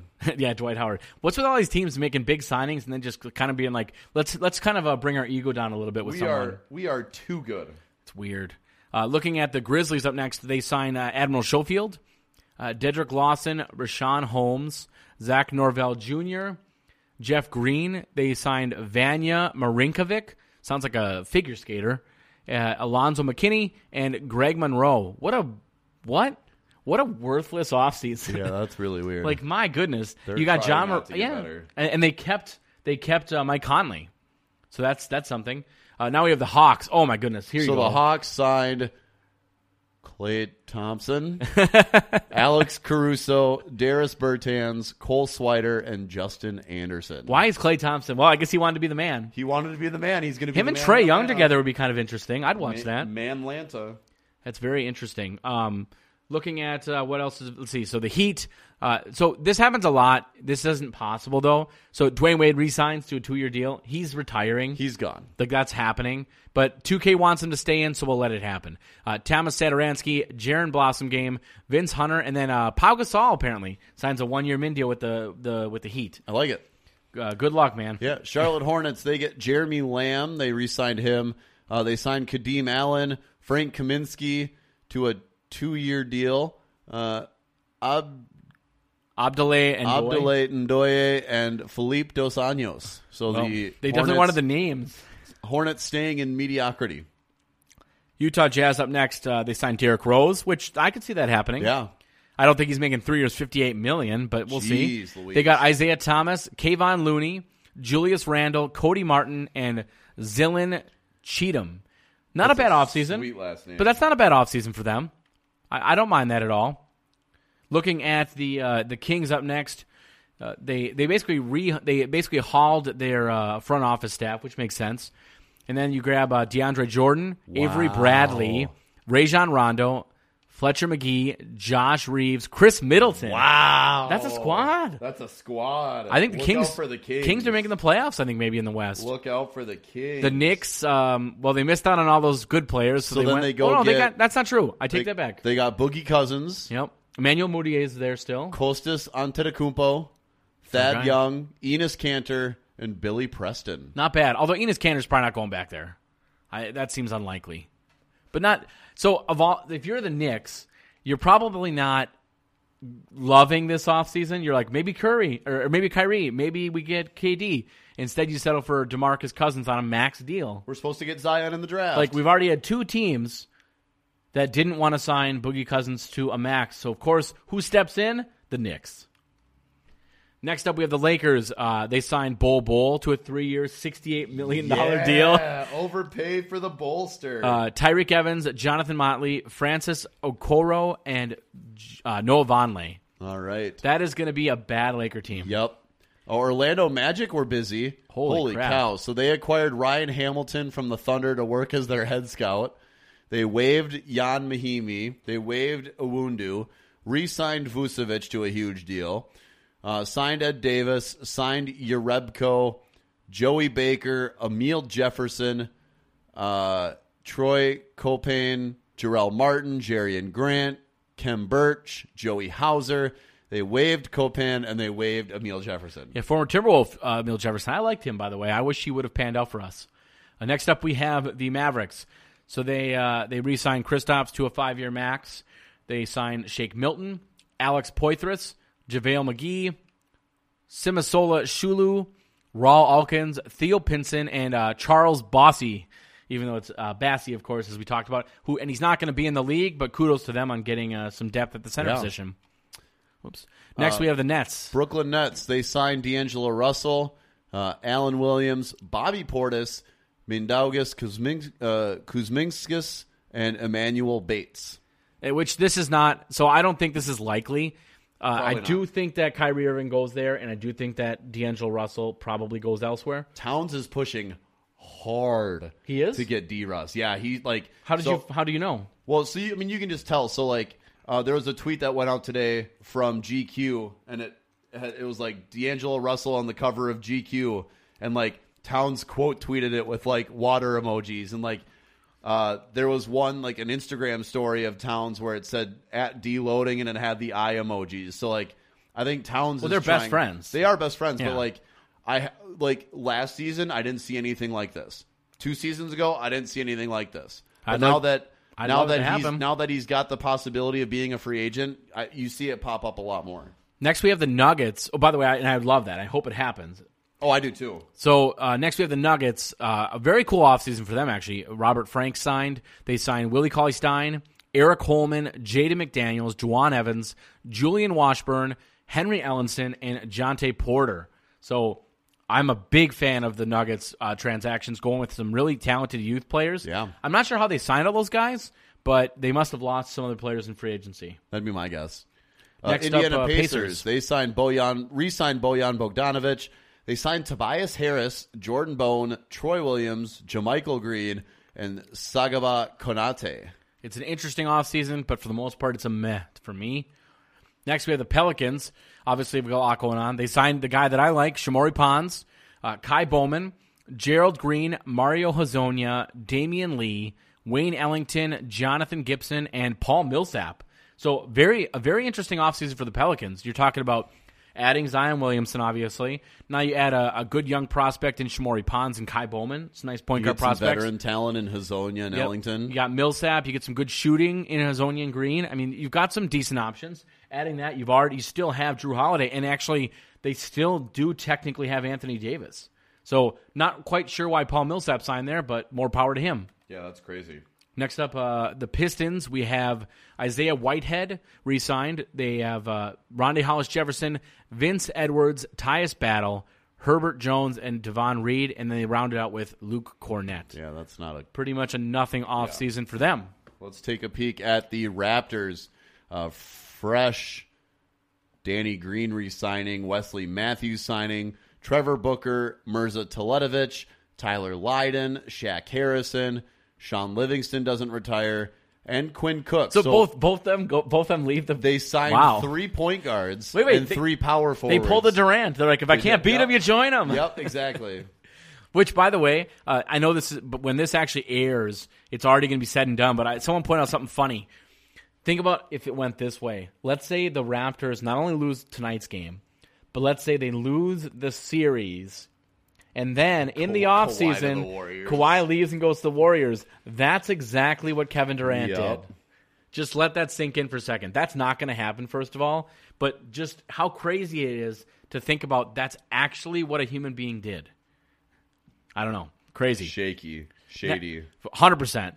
So next we have the Rockets. They signed Markieff Morris. They re-signed Austin Rivers. They signed Trevor Ariza and Lance Stevenson. Sure. They signed Al-Farouq Aminu, who I really like. That's a good deal. They re-signed Kenneth Faried. More power to you, I guess. I've never been a fan of his. You have power forward Joel Bolomby, and Tyler Dorsey rounds out that list. Then we have the San Antonio Spurs. So they went out and re-signed Rudy Gay. They signed Contavious Caldwell-Pope, Milos Teodosic, and Ryan Arcidiacono. Whatever. I only know that just because I've seen his name pop up a lot with when he's a more important player, I'll remember his last name. And this Spurs, by the way, not a very important offseason. No.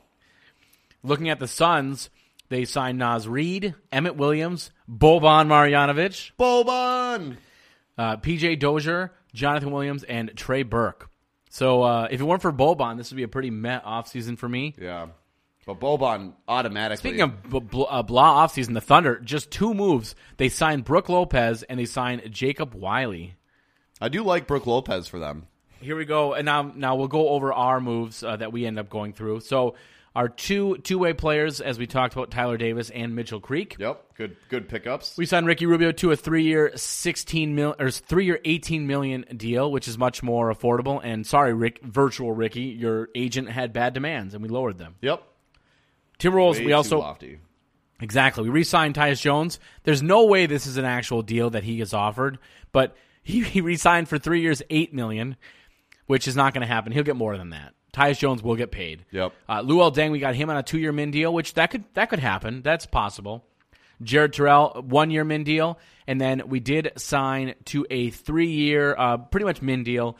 We signed Haywood Highsmith, a.k.a. we're basically having him be a stand-in for Amir Coffey. Yep. Who I actually really hope the Wolves sign on a 2-way deal. I would love to all see it. in on that.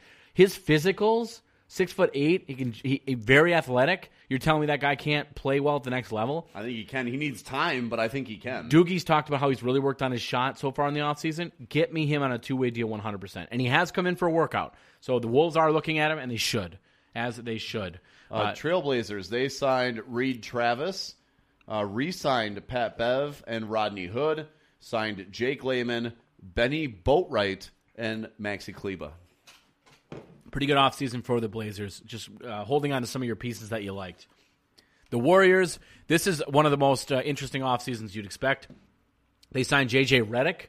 They signed Jordan Bell, center Nick Ward out of Michigan State, Carmelo Anthony, Jalen Hands. They're doomed. Tyler Kavanaugh, Jeff Withey, Semi Ojeleye, Dragan Bender, and Brandon Goodwin. They just grabbed a bunch of everyone else's scraps. Basically. And by the way, someone actually said this recently. There was an article, I think it was Down to Dunk again. And those guys, woof, they might want to just fold up shop. They had an article about how the Wolves should bring on Carmelo Anthony.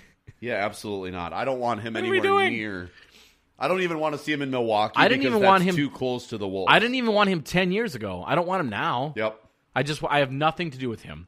So we round up the list. Last team. Take it away, Kev. Why don't you go over the last team? Yeah, that's the Washington Wizards. They signed Daniel Gafford, Eric Paschall, Jeremy Lin, Kyle Korver, Joffrey Laverne, Zaza Pachulia, Reggie Bullock, Elfrid Payton, George King, Chuma Okeke, and Furkan Korkmaz. It's an interesting offseason, and I actually don't mind it considering that's a team that's most likely rebuilding. So yeah, they need a lot of help. Could go a lot worse. Based on all of those moves we talked about, let's take a look quick at the power rankings. NBA.com has the Celtics, the Raptors, the Rockets, and the Sixers leading the way. How the Sixers aren't number one with Simmons, Embiid, Durant, and Butler? Beyond me. That's crazy. Has the Timberwolves at number 7. I like it. That's not bad. Looking at 2K Sports, they go Celtics. Wait, Lakers 2? How are the Lakers 2? Ish. Click on their team card again. Remind me who they have got. Let's see. Lonzo Ball, Josh Hart, LeBron James, Kyle Kuzma, Bol then. Brandon Ingram, Jonathan Motley, Tyreek Evans, Noah Vonleh, Darius Garland, Matthew Dellavedova, Moritz Wagner, Isaac Bonga. Yeah, sure.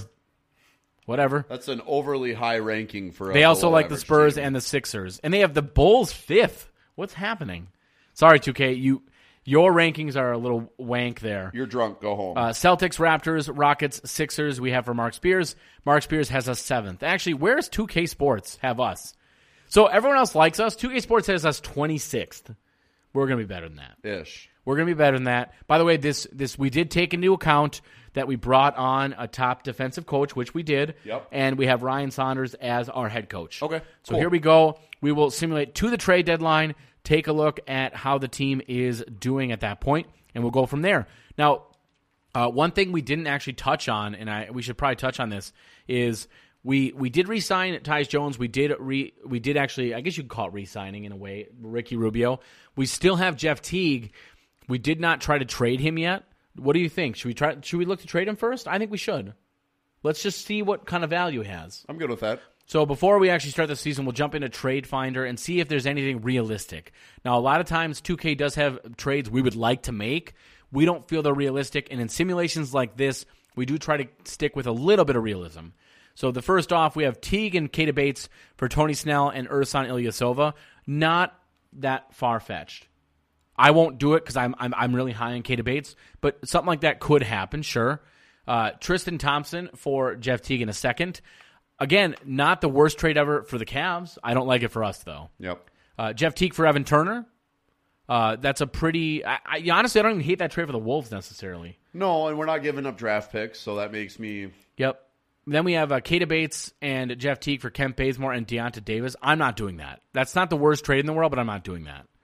You have Kelly Olynyk and Kyle Anderson for Teague and Bates. I'm not doing that. This is a trade we've actually done in the past, and I don't hate this trade. Jeff Teague and a second-round pick for Bismack Biyombo. I don't hate that. No, I don't either. We then have... Now, this is a trade that's not happening. There's no... Well, maybe not. Would you think this is a trade that's possible? Dante Exum and Joe Ingles for Teague and Keita Bates. I don't think so on the surface. No, I don't... If I just went through an article that called Joe Ingles part of the core of the Jazz, then no, Jeff Teague is not get Teague and Keita Bates for Langston Galloway and Courtney Lee. Again, not the worst trade ever. I'm not doing it. We then have Evan Fournier in a second for a first and Teague. Again, I'll give 2K credit. These trades aren't These that are actually unrealistic. A heck of a lot better than they used to be. A lot of times they got a little unrealistic, so that maybe they've altered their trade machine a little bit. I won't do that trade, but not the worst trade. Mason Plumlee for Teague. I could see this being a trade that gets happened. I could see that. It's not the worst trade. Alan Crabb. Obviously, that's not a trade that's possible. Correct, because he just got moved. You have the Pistons, Timothy Mozgov, and a second for Teague. No. There is something to be said about a second-round pick and a center. That's something that's been talked about. Katie Bates and Jeff Teague for Patty Mills and Jakob Poeltl. If the Spurs, depending on the direction they go, this isn't the worst trade. I'm not doing it. No, and I don't see the Spurs doing a rebuild of any kind. Another trade, actually, this has actually been talked about. So kudos again. Tyler Johnson for Jeff Teague. I'm not doing this trade. I'd rather just keep Jeff Teague at this point, but not the worst trade. No, and throwing in the draft picks is part of that. Looking at what the Wolves possibly could need, I think it makes sense to do this trade. I think we do the Jeff Teague and Bismack Biyombo and a second-round pick. Are you okay with that? Done. Good with it. So there we go. That's the trade. So let's just go over the roster quick. Point guards, we have Rubio and Tyus Jones, but then, of course, you do have Jared Terrell, who can play a little bit of both. Yep. You have Josh Okogie, Jared Terrell at shooting guard, and then Mitchell Creek. Small forwards, we have Andrew Wiggins, Robert Covington, Lewis King, Katie Bates-Diop, Luol Deng, and then, of course, we have Amir Coffey. But again, a lot of those guys are position flexible. At the power forward position, you have Dario Saric and P.J. Washington. And at center, you have Karl Towns, Gorgie Jang, and Bismack Biyombo. Tyler Davis is our two-way prospect. So that's going to do it for our roster. Here we go. We're going to jump ahead to the trade deadline, take a look and see how the team does. You're listening to The Howl on Dash Radio's Nothing But Net channel. All right, so the Wolves are sitting at 23 and 28. Let's take a look at some of the statistics, or even standings, actually. So in the conference, 36 and 16, the Thunder are actually leading the way. One of the teams we had talked about that we liked was the Kings. Kings are not good, 20 and 31. They're worse than us. We are 23 and 28. We are right behind. So the Nuggets, we are behind the Grizzlies. Any surprising teams looking on the list? You have the Lakers are just barely in the playoffs at 27 and 24. Weren't they the number 2 overall projected According to team? 2K, the Thunder, though, surprisingly, are the team that's really dominating. You know who it is? Tyler Hero? No, it's Brook Lopez. Yeah, Brook Lopez. Will Barton. They have Will Barton. They must have traded for him. Oh, they also have Cassius Winston. And they actually did not keep Tyler Hero. So it is not Tyler Hero. Interesting. As they do not have him. They're actually starting Terrence Ferguson. That's even more weird. Number 2, we have the Rockets, who, sure, whatever. They're starting. It's an interesting squad. I don't know. It's some of the same pieces they already had. The Jazz are third. How about, what? Oh, yeah, Derrick Rose is the starting point guard for the Jazz. Yes, he is. Remember they signed Julius Randle? Randle. Interesting. They still have Derek Favors, but he's off the bench. Wow. Not a bad squad. So let's take a look at the power rankings just to get an idea of where the Wolves are now. So NBA.com liked us going into the season. We are now 24th. 2K Sports did not like us, and they still don't like us. 26th. Nothing's changed. Nope. Mark Spears, forever the optimist. Even he is down as he has us at 25. So I would call it a mixed bag, but not really. We're not looking great. Looking at let's look at the statistics we talked about. So player stats, as far as this team is concerned, you're led the way by Towns and Wiggins. Although Ricky Rubio's putting up some pretty good numbers, 7.1 assists, which is pretty solid, and you're getting 13.1 points. I'd take that out of him. How about steals? Rubio 1.5 steals per game, so he's probably one of the league leaders there. Yeah, that's a solid number that I would take. 1.7 steals per game from Robert Covington, so that's pretty good as well. You're getting very minor minutes from both Jang and Biyombo. Tyus Jones, 4.1 assists in very minor minutes, isn't too bad. P.J. Washington, our draft pick, not really playing a whole lot. Same with Lewis King, he's not doing a whole lot. And either are Dang and some of these other players at the end of the bench. So Highsmith, a.k.a. Amir Coffey. Yes, sir. So here we go. We'll simulate through the end of this season. Predictions, Kevin. Do we make the playoffs? Unfortunately, I think we miss the playoffs, but I think it's close. I don't think we make it. I don't. I mean, the West has always been tough. It's a grind. I don't think we make it. As much as I would love to be an optimist. Yeah, it'd be fun to in a bag to say, or in a vacuum to say, yeah, we're going to find a way to do it, but Nope. And by the way, contract extensions, nobody is actually able to be extended except for Jang and Biombo. They both would, but we would not. Correct. We did get that nice second-round pick, though, out of that deal, so it's not too bad. You moved on from Teague. Okay with that. Biombo was able to probably give you some spot minutes if you have any injuries. Now, again, we've turned off injuries in these simulations, but in real life, if you had Biombo, there could be worse things as far as bench is concerned. Could be a lot worse. For one season, I mean, it's not the end of the world. Looking at how we're doing here, mostly losses, pretty much all losses as far as the second half of the season is concerned. We are sitting at 25-34. So not exactly how we were hoping the season will go. We will do one more season in the simulation. We'll just kind of quickly go through that. Yeah. But because it'd be nice to kind of get an idea just of the future and how this team could look long term. 27-36. Although actually 2 wins in a row to 29-36, we still could technically finish above 500. Although it is looking very unlikely, especially when we just lost. We got a close loss to the Knicks and we lost to the Hornets and we got blown out by the Jazz. Ish. So it's been a little bit of an ugly stretch here, which is unfortunate. We're going to finish right around like 34, 35 wins. Not terrible. We did just get a win against the Rockets, who were the number 1 team or number 2 team. Probably already resting all their starters. But then of course you lose to the Hawks. In fact, you let up 141 points to the Hawks. That's not how you're going to win. 122 to the Kings. Yeah, we're losing to some bad teams. The Thunder, the number 1 team in the league, we barely lost. But we're gonna miss the playoffs, which is what we thought was going to happen. This team did not pan out as well as I thought it would. I was actually expecting it to be a pretty solid team. Giving up lots of points, not a lot of defense. Surprising too because Ryan Saunders is decent at defense as far as the coaching simulation is concerned. The created coach that we had brought in as his assistant, his lead assistant, was good at defense. Looking at superlatives, MVP is Steph Curry. Zion's Rookie of the Year, no shock there. Sixth Man of the Year is Ja Morant. So they have him starting behind Conley. Yep, so Conley is never got traded. Behind Conley, I guess. Defensive Player of the Year is Giannis. Montrezl Harrell's Most Improved. And Billy Donovan is your Coach of the Year. First team All-NBA, second. Do we make... Karl Towns does make third team All-NBA. Good. Looking at the All-Defensive team, and unfortunately we did not make that list. I thought maybe a Ricky Rubio or maybe... you'd get someone else making the squad, like a Robert Covington. Yeah. Rocco's been a good, solid defensive player. And all-rookie team, our rookies are not playing enough to make that list. But you look at some of the guys that are on there. Zach Norvell Jr. with the Grizzlies. You have R.J. Barrett with the Knicks. Reed Travis made all-rookie first team for the Blazers. Good for him. And Kobe White, all-rookie second team, the guy we really like. How about this? All-rookie second team, it's literally all point guards except for Bol Bol. So Jordan Bone, Shamori Pons, Carson Edwards, and Kobe White.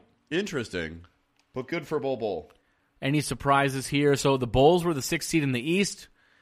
We talked about how we thought the Sixers would be really good, and they missed. Never mind. They're the 1. They're the 1 seed. I didn't see their name at first, so they are the 1 seed. We thought they would be. Don't scare me, Rob. 1 seed over in the West is OKC. The Warriors do miss. Oh no, Warriors just squeak in. Normally they miss. Yeah, they're the 7 seed. So they do squeak in just barely. Let's see how this pans out. I think ultimately we're going to see. I don't know. I don't like the West. I think it's going to be the East. I think an Eastern team wins it all. 100% going to be the East, and it's. I would be surprised if it's anybody other than Philly. If it's not Philly, maybe Toronto. I could see maybe Toronto makes a run, or the Celtics. They did get to keep Kyrie Irving, and so maybe if they make a jump. Looking at the Rockets just beat OKC. And it's Rockets, Jazz in the Western Conference Finals. Philly and Boston. Wow. Boston swept the Sixers. Cow. I told you Boston was a dark horse. Cow. And the Celtics swept the Rockets in the championship.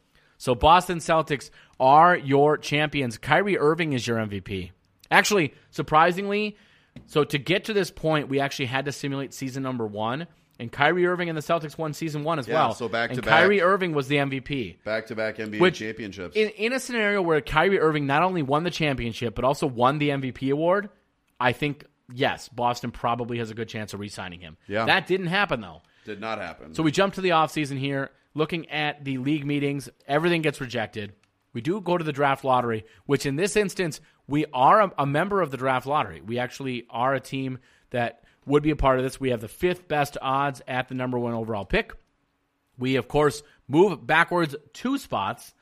Of course we do. That's now the again, Timberwolves. 2K, you're obviously very realistic. We already have all of our staff signed, so we can jump ahead to the NBA draft. Now, this is the actual 2020 draft class, brought to you by OES Entertainment. They're the ones that have actually made this draft class. We will jump ahead to our pick here. We are sitting at pick number 7, again, because we did drop 2 spots. Looking at the players that are available. Now, Gorgui Dieng is gone, and so is Bismack Biyombo. Why not grab our guy, James Wiseman? 8-foot wingspan. It's a no-brainer. Yep, so James Wiseman is the pick. Now we jump ahead to the 2nd round as well, taking a look at who's available at what ends up being pick number 38. And the reason, by the way, it is pick number 38 is because the way the draft works is in the 2nd round, lottery is not taken into consideration. You do pick where you finished in the 2nd round. Looking at some of the players available, a decent amount of wings are available as far as top-tier talent. This could be an interesting pickup. Anton Watson, 6'9", 7'4" wingspan. Although we did just draft Louis King, so maybe we want to go a different route. He's the best player available, though, as far as players I'm looking at. We have Luther Muhammad. Quentin Grimes is actually a decent prospect. Aaron Wiggins turns out pretty good in some of these simulations. Jericho Sims. What are you thinking? I think just based on best player available, it's Anton Watson. I'm okay with that. Hopefully he can play a 6'9", so he can play a little power forward out of Gonzaga. So generally you're getting pretty good players out of Gonzaga, so that's not too shabby. Let's take a look at by the way, Brian Antoine was the number 1 overall pick. And now, Anton Watson, he is listed as, it looks like a small forward only, although I think he's got to be able to play power forward at that height. Yeah, I would 75. So. 75 overall is not bad. It's actually a pretty good number. So Louis King, Josh Okogie, and Keita Bates all had options. Yes, please. Team options. We pick them all up. Yes, please. Makes the most sense. Looking at qualifying offers, do we offer Jared Terrell? I'm going to go with no. Well, let's offer it. It's $1.45 million. I think realistically, he could be in the long-term plans. Tyler Davis, by the way, got better than I've ever seen him get. He is now an 82 overall. Yes, and please. Mitchell Creek is still just a 71. We're not gonna. Sorry, Mitchell. We're gonna keep. We're gonna keep Jared. We're not gonna keep you. Well, you know what? We'll offer the qualifying offer just in case we ran out of money and we wanted someone that realistically could be here. I'm good with that. So to the moratorium we go, looking at who would be available for two-way prospects. Great name, Guy Dawkins. Yeah, you got to offer it just on the name Guy Dawkins. Name alone for sure. And looking at who else is available, a player we usually go after, and I think makes sense, we'll go after Jalen Banks. He's a point guard prospect. He is a pretty solid two-way prospect as well. So that'll do it for the moratorium portion of it. Let's take a look at who we have here. So now, Dario Saric, we're going to have to re-sign him. Bismack Biyombo, we obviously will renounce him. Jeff Teague, we can renounce that trade exemption. And then we'll see who else we're able to keep as far as players are concerned. Now, we're already at 14 players. But one thing that's nice is if we do re-sign some other pieces, we can look to trade someone if we want to. Yep. There's no issue with going over 14. It's just once the season starts, you have to be back down to 15 max. So that's kind of where we're sitting. So free agency, day number 1. Bird rights, we have Dario Saric is the only player whose bird rights we have, and we're actually going to make sure we lock him up. We'll get him on a 3-year deal. It looks like he's going to be making right around $9 million. I'm great with that, looks like, actually. which isn't too bad. Oh, so he's actually he's trying to go to the Suns. So is Tyler. So both Tyler Davis and Dario Saric are trying to leave. We're matching both. 2K told us not to match on Saric, but we're going to. Tyler Davis, by the way, got offered a monster contract. Sorry, we're going to match both of those. And we have the room because Bismack came off the books, and so did Gorgui Dieng. So that ends up giving us enough room to be able to sign both those players. Thank God. Makes a lot of sense for us there. So then you have Jared Terrell and Mitchell Creek. We are going to renounce the rights to both of them, I think, at this point, because we just don't have the cap space. Or the room. We don't have the room. So they're going to be gone. We don't have the cap space, but we don't have the room either. More specifically, I mean, because you could re-sign those guys to almost nothing. But here's our issue, Rob. Look at our small forward column. So it says we have 7 small forwards, but that's not true because look at some of the guys that they're listed as small forwards. You have Wiggins, who plays the 2 as well. You have Covington. Covington can play the 2. You have guys that are position flexible. I'm not that concerned, but we do have the option to make some trades. So let's take a look and see who they have us listing as small forwards on the roster.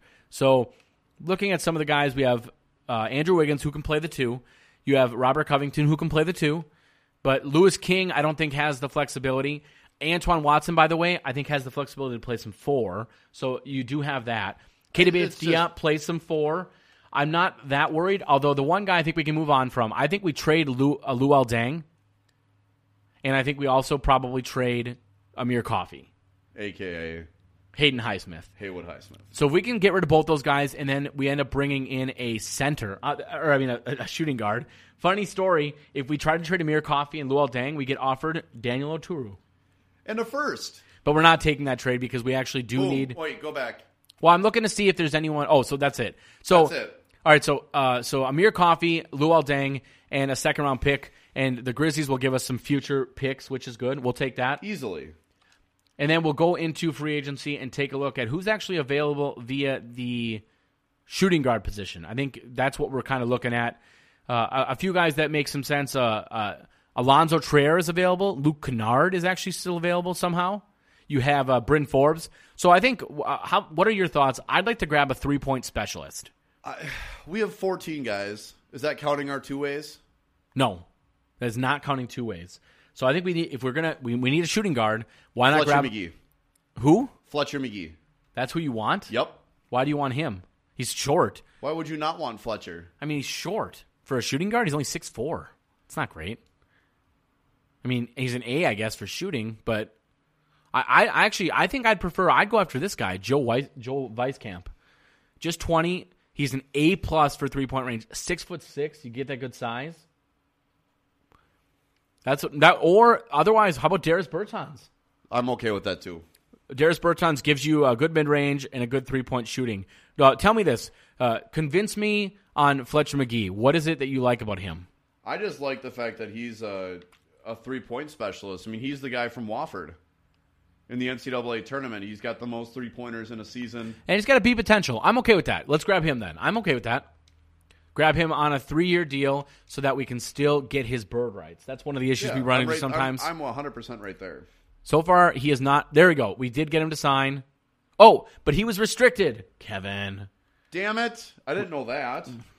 And they matched, so the Kings get to keep him. So now we are back to square one as far as the shooting guards are concerned. Although all the players, well, not all the players. Some of the players we looked at before are still available. The guy I wanted is not, unfortunately, and we can blame Kevin for that. Looking at who else is available. No, but Darius Bertans. Should we grab him? Bertans, yeah. I mean, this isn't like a long-term thing. You sign him to a 1 or 2 year deal, and he's able to, give you some 3-point shooting off the bench. That's all you're looking for. Bertans does sign. That puts us at 15 players, and now we can jump ahead to the start of the next season. You're listening to Dash Radio's Nothing Net channel. We are the Howl. All right, so we're about to start season number 2, and this will be the final season we do of this simulation. Looking at the Timberwolves roster, we'll go position by position. We still have Ricky Rubio, and we have Tyus Jones, and then Jalen Banks is our two-way player. Shooting guards, Josh Okogie and Darius Bertans. Small forwards, Andrew Wiggins, Robert Covington, Lewis King, Anton Watson, Keita Bates-Diop. Power forwards, Dario Saric, PJ Washington, and Guy Dawkins.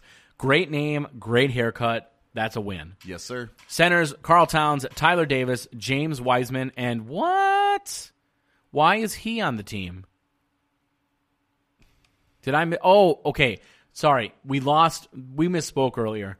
I forgot. So this is season 2. Gorgui Dieng did have one more year. Yeah. We decided not to get rid of him. We decided not to re-sign him to a longer deal. That's what it was. Let's offer him up as some trade bait. We misspoke when we talked about that earlier. That was my bad. I forgot we were only in season 2, and so he was still on the team. He's not going to play, just given the depth we have. No offers were found for Gorgui Dieng. Throw a second-round pick? Yeah, I'd be fine with that. Or one of the picks we got from the Memphis Grizzlies. Yeah. Let's take a look. So if we throw out a pick we got from the Grizzlies, even okay, wow. Let's try this. 2 picks, 2 first-round picks, and Gorgui Dieng, and nobody wants them. How about 3? Will they take 3 first-round picks? Because it doesn't matter. Oh, you can't throw in. You can't do the that. second. Nope. Oh, is that it? Oh, because that's too many things, I guess. I think it's too many pieces. I think you can only throw in 3 things in the trade finder. That's dumb. So Gorgie Jang is so crappy. You know what? Here's what we're going to do. We're going to drop Gorgie Jang because I don't want his roster spot wasted. Sorry, Gorgie. Even though I think he's going to be a better player in real life, the game doesn't account for that yet. Yep. But I think under Ryan Saunders, I've been pretty impressed with what he's been able to do. Hopefully someone picks him up. Maybe someone will pick Gorgie Jang up, then we don't have to pay him the money. Looking at free agents, should we grab another shooting guard just to be safe? Seth Curry. Seth Curry's available. I mean, that's a no-brainer, right? Yeah. Seth Curry, I bet he to play for us. Especially on the minimum. Well, to be fair, the season's about to start, and he's not on a team yet, so I guess he would be fine with that. All right, so that's awesome. We have a third point guard or a third shooting guard, depending on how you look at it. That's way ahead of what I thought we would get right at the start of the I season. can't believe he was available. In real life, he probably won't be available. No, he won't be. At least not at the start of the season. Looking at the power rankings, NBA.com has us 4th. 2K Love Sports, it. wow, has us 26th again. It's just default. And we are 4th according to Mark Spears. So there's optimism. You know, we can't rip 2K Sports, by the way. They were correct last time. I'm still going to rip them. But they had it right. So we're going to jump ahead now to the trade deadline, and we'll see how this Timberwolves team is doing just shortly. All right, so 20-31 a little before the trade deadline. Not good. No, we went on a 9-game losing streak at one point. How are we this? How we are were we 6 this games bad? over 500, and after that losing streak, Let's look we at. were I want to 3 look at games some under. team stats here. Let's take a look and see what's hurting us. So, how about points against? Right? Yeah, points against. We are. Let's see. We're one of the best. Well, so we're one of the best defensive teams. How about points per? Points per. We must be crappy. That's the only thing I can think of. Yep, we are second to last. We are almost the worst team defensively. What about? Offensively. So differential. We are 25th. Oh, we stink. That's very surprising to me. Let's take a look at player stats. Well, wait. Let me check out a few other things. So 3-point percentage. The Hawks are number 1. That's not really a shock. Klay We Thompson. are almost dead last. So much for bringing in 3-point shooters. It didn't help us that at didn't go all. well. How about 3-point attempts? Like, are we shooting many 3-pointers? Are we not? We are. Yeah. So we're actually shooting quite a bit. We're 14th as far as 3-point attempts per game. I mean, that's not. Let's see. How about turnovers? Do you think maybe that's what's hurting us a lot? Yep, we are number 1 in turnovers. Wow. How? Who's turning the ball over? Let's take a look at our player stats. I mean, because Tyus Jones and Ricky Rubio are not turnover. we got to prone. know. It is Ricky Rubio. 3.1 turnovers a game. I don't buy it. 8.5 assists per game, though, I'd take. That's not bad. That's probably top 10. How about, let's see, who else? So Robert Covington's turning the ball over at a pretty alarming rate. James Wiseman, why is he playing so much? James Wiseman's is playing, like, quite a bit. Who's he playing over? So looking at obviously he's the backup to Towns, I guess. And so he's playing instead of Tyler Davis. Tyler Davis isn't playing much. That's surprising. Interesting. Tyus Jones is taking care of the basketball, but wow, 2 points per game, 3.2 assists, so he's not playing a whole lot. Seth Curry is not playing. Same with Darius Bertans. You want to know why we're not getting 3-point shots? Our 2 best 3-point shooters don't get minutes. That's on our coach. I got a bone to pick with Ryan Saunders. That's on our coach. That's unfortunate. Well, let's just jump into the second half of the season. Robert Covington, by the way, would re-sign. So would Keita Bates-Diop, but this is our last season anyway, so it's not going to matter. I got to say it. I don't think we're making the playoffs. We're not making the playoffs. I will. In real life, this would be a really good squad. But 2K does not like this group of players, and I'm not sure why. In general. Like really, really lengthy losing streaks Yep. have been a big red flag. Obviously, that has not boded well for us. Really unfortunate that it hasn't worked out better this way. 88% chemistry, so the chemistry is not an issue. No, it's never been an issue. We've hit 92 as our highest. Which 92 that's like championship chemistry. We just had a nice win against the Jazz. We can beat the Jazz, apparently. That's one of the few teams we're able to beat in these simulations. Yeah, the Suns, the Pelicans, and the Jazz are the 3 teams that we should play year-round. Close loss to the Denver Nuggets. A close loss to the Knicks. And how about, okay, and we blow out the Pelicans, so sorry, Zion. Another close loss. So out of the last 4 games, 3 of them were lost by 6 points and then total. We beat the Blazers by 25. I don't get it. I mean, this is not a good. I don't know what it is. Tell me, Kevin. What's the problem? What am I missing? I'm looking into my crystal ball and it says check back later. This is rough. You know what? I gotta believe the issue is point guard. It's the one position we don't have anyone. Now, personally, a superstar. I do think Ricky Rubio is the perfect point guard for this team. But those turnovers he's getting, and we're not getting good 3-point shooting, that's hurting us a lot. Even though we brought in 3-point specialists. Yep. It's a little frustrating if you ask me. We are actually going to be, I think we're going to end up being worse. We're going to have a worse record this year than we did last year. 6 games left. I mean, bet you we win 3. So we just beat the Spurs, just beat the Suns. Wow, the Suns, we blew out the Suns. Like, just destroyed the Suns. 55 points against the Suns. That's pretty ridiculous. A 1-point loss to the Grizzlies. MVP, by the way, so the season finishes 34-48. Is that like the same record? That might be. So MVP was Nikola Jokic. Okay. Jaden McDaniels is your Rookie of the Year. 6th Man of the Year again, John Morant. Defensive Player of the Year is Anthony Davis. Most Improved is Michael Porter Jr. Good for him. Coach of the Year is Brett Brown. Well, surprise. Because it's real tough. Yeah, it's real tough being the coach of that team. Cool. All-NBA, and Towns does not make All-NBA. Wow. Jaden McDaniels makes All-NBA. Stick that in your pipe and smoke it, apparently. All-Defensive Team, we do not make that list either. Surprise. And All-Rookie, James Wiseman does make All-Rookie Second Team. With Benny Boatwright. So, interesting there. And we do, how close were we? We were not close. We missed it by 8 games. Woo! Yeah, we suck. Clippers were the 8th seed. Of course, they did have Jaden McDaniels, who apparently is an absolute superstar. So that's going to do it. To be honest, it doesn't matter too much. Well, we'll see. Who do you think wins it? Boston. I'm going to go with I think it's going to be an Eastern Conference team. I'm going to say Boston wins it again. I'm going to say Philly. I'm going to pick Philly to win it all. Although they're having a tough time in the first round. All right, they're still in it. They almost lost to Orlando in the first round. They're now taking on the Bucks in round 2. And they're looking much better. All right, so they moved on. Boston versus Philly in the Eastern Conference Championship. Philly's up 2-0. Boston's fighting back, though. Ooh, 3-1 Philly. Yeah, Philly's in the championship. Philly's taking on the Thunder.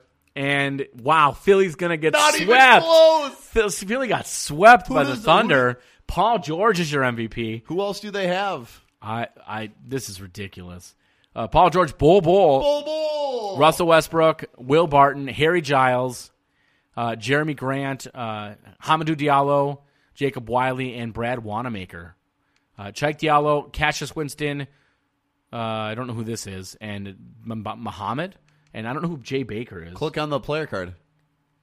It is Joey Baker. Yep, I don't know him. But there you go. The Thunder in year 2 of these sims. Thunder sweep 4-0, and I think that's as good a time as any to end this segment. We do have more 2K information coming up for you. Probably going to have some stuff on the finals as well. Coming up on The Howl, and this is Dash Radio's Nothing on That channel.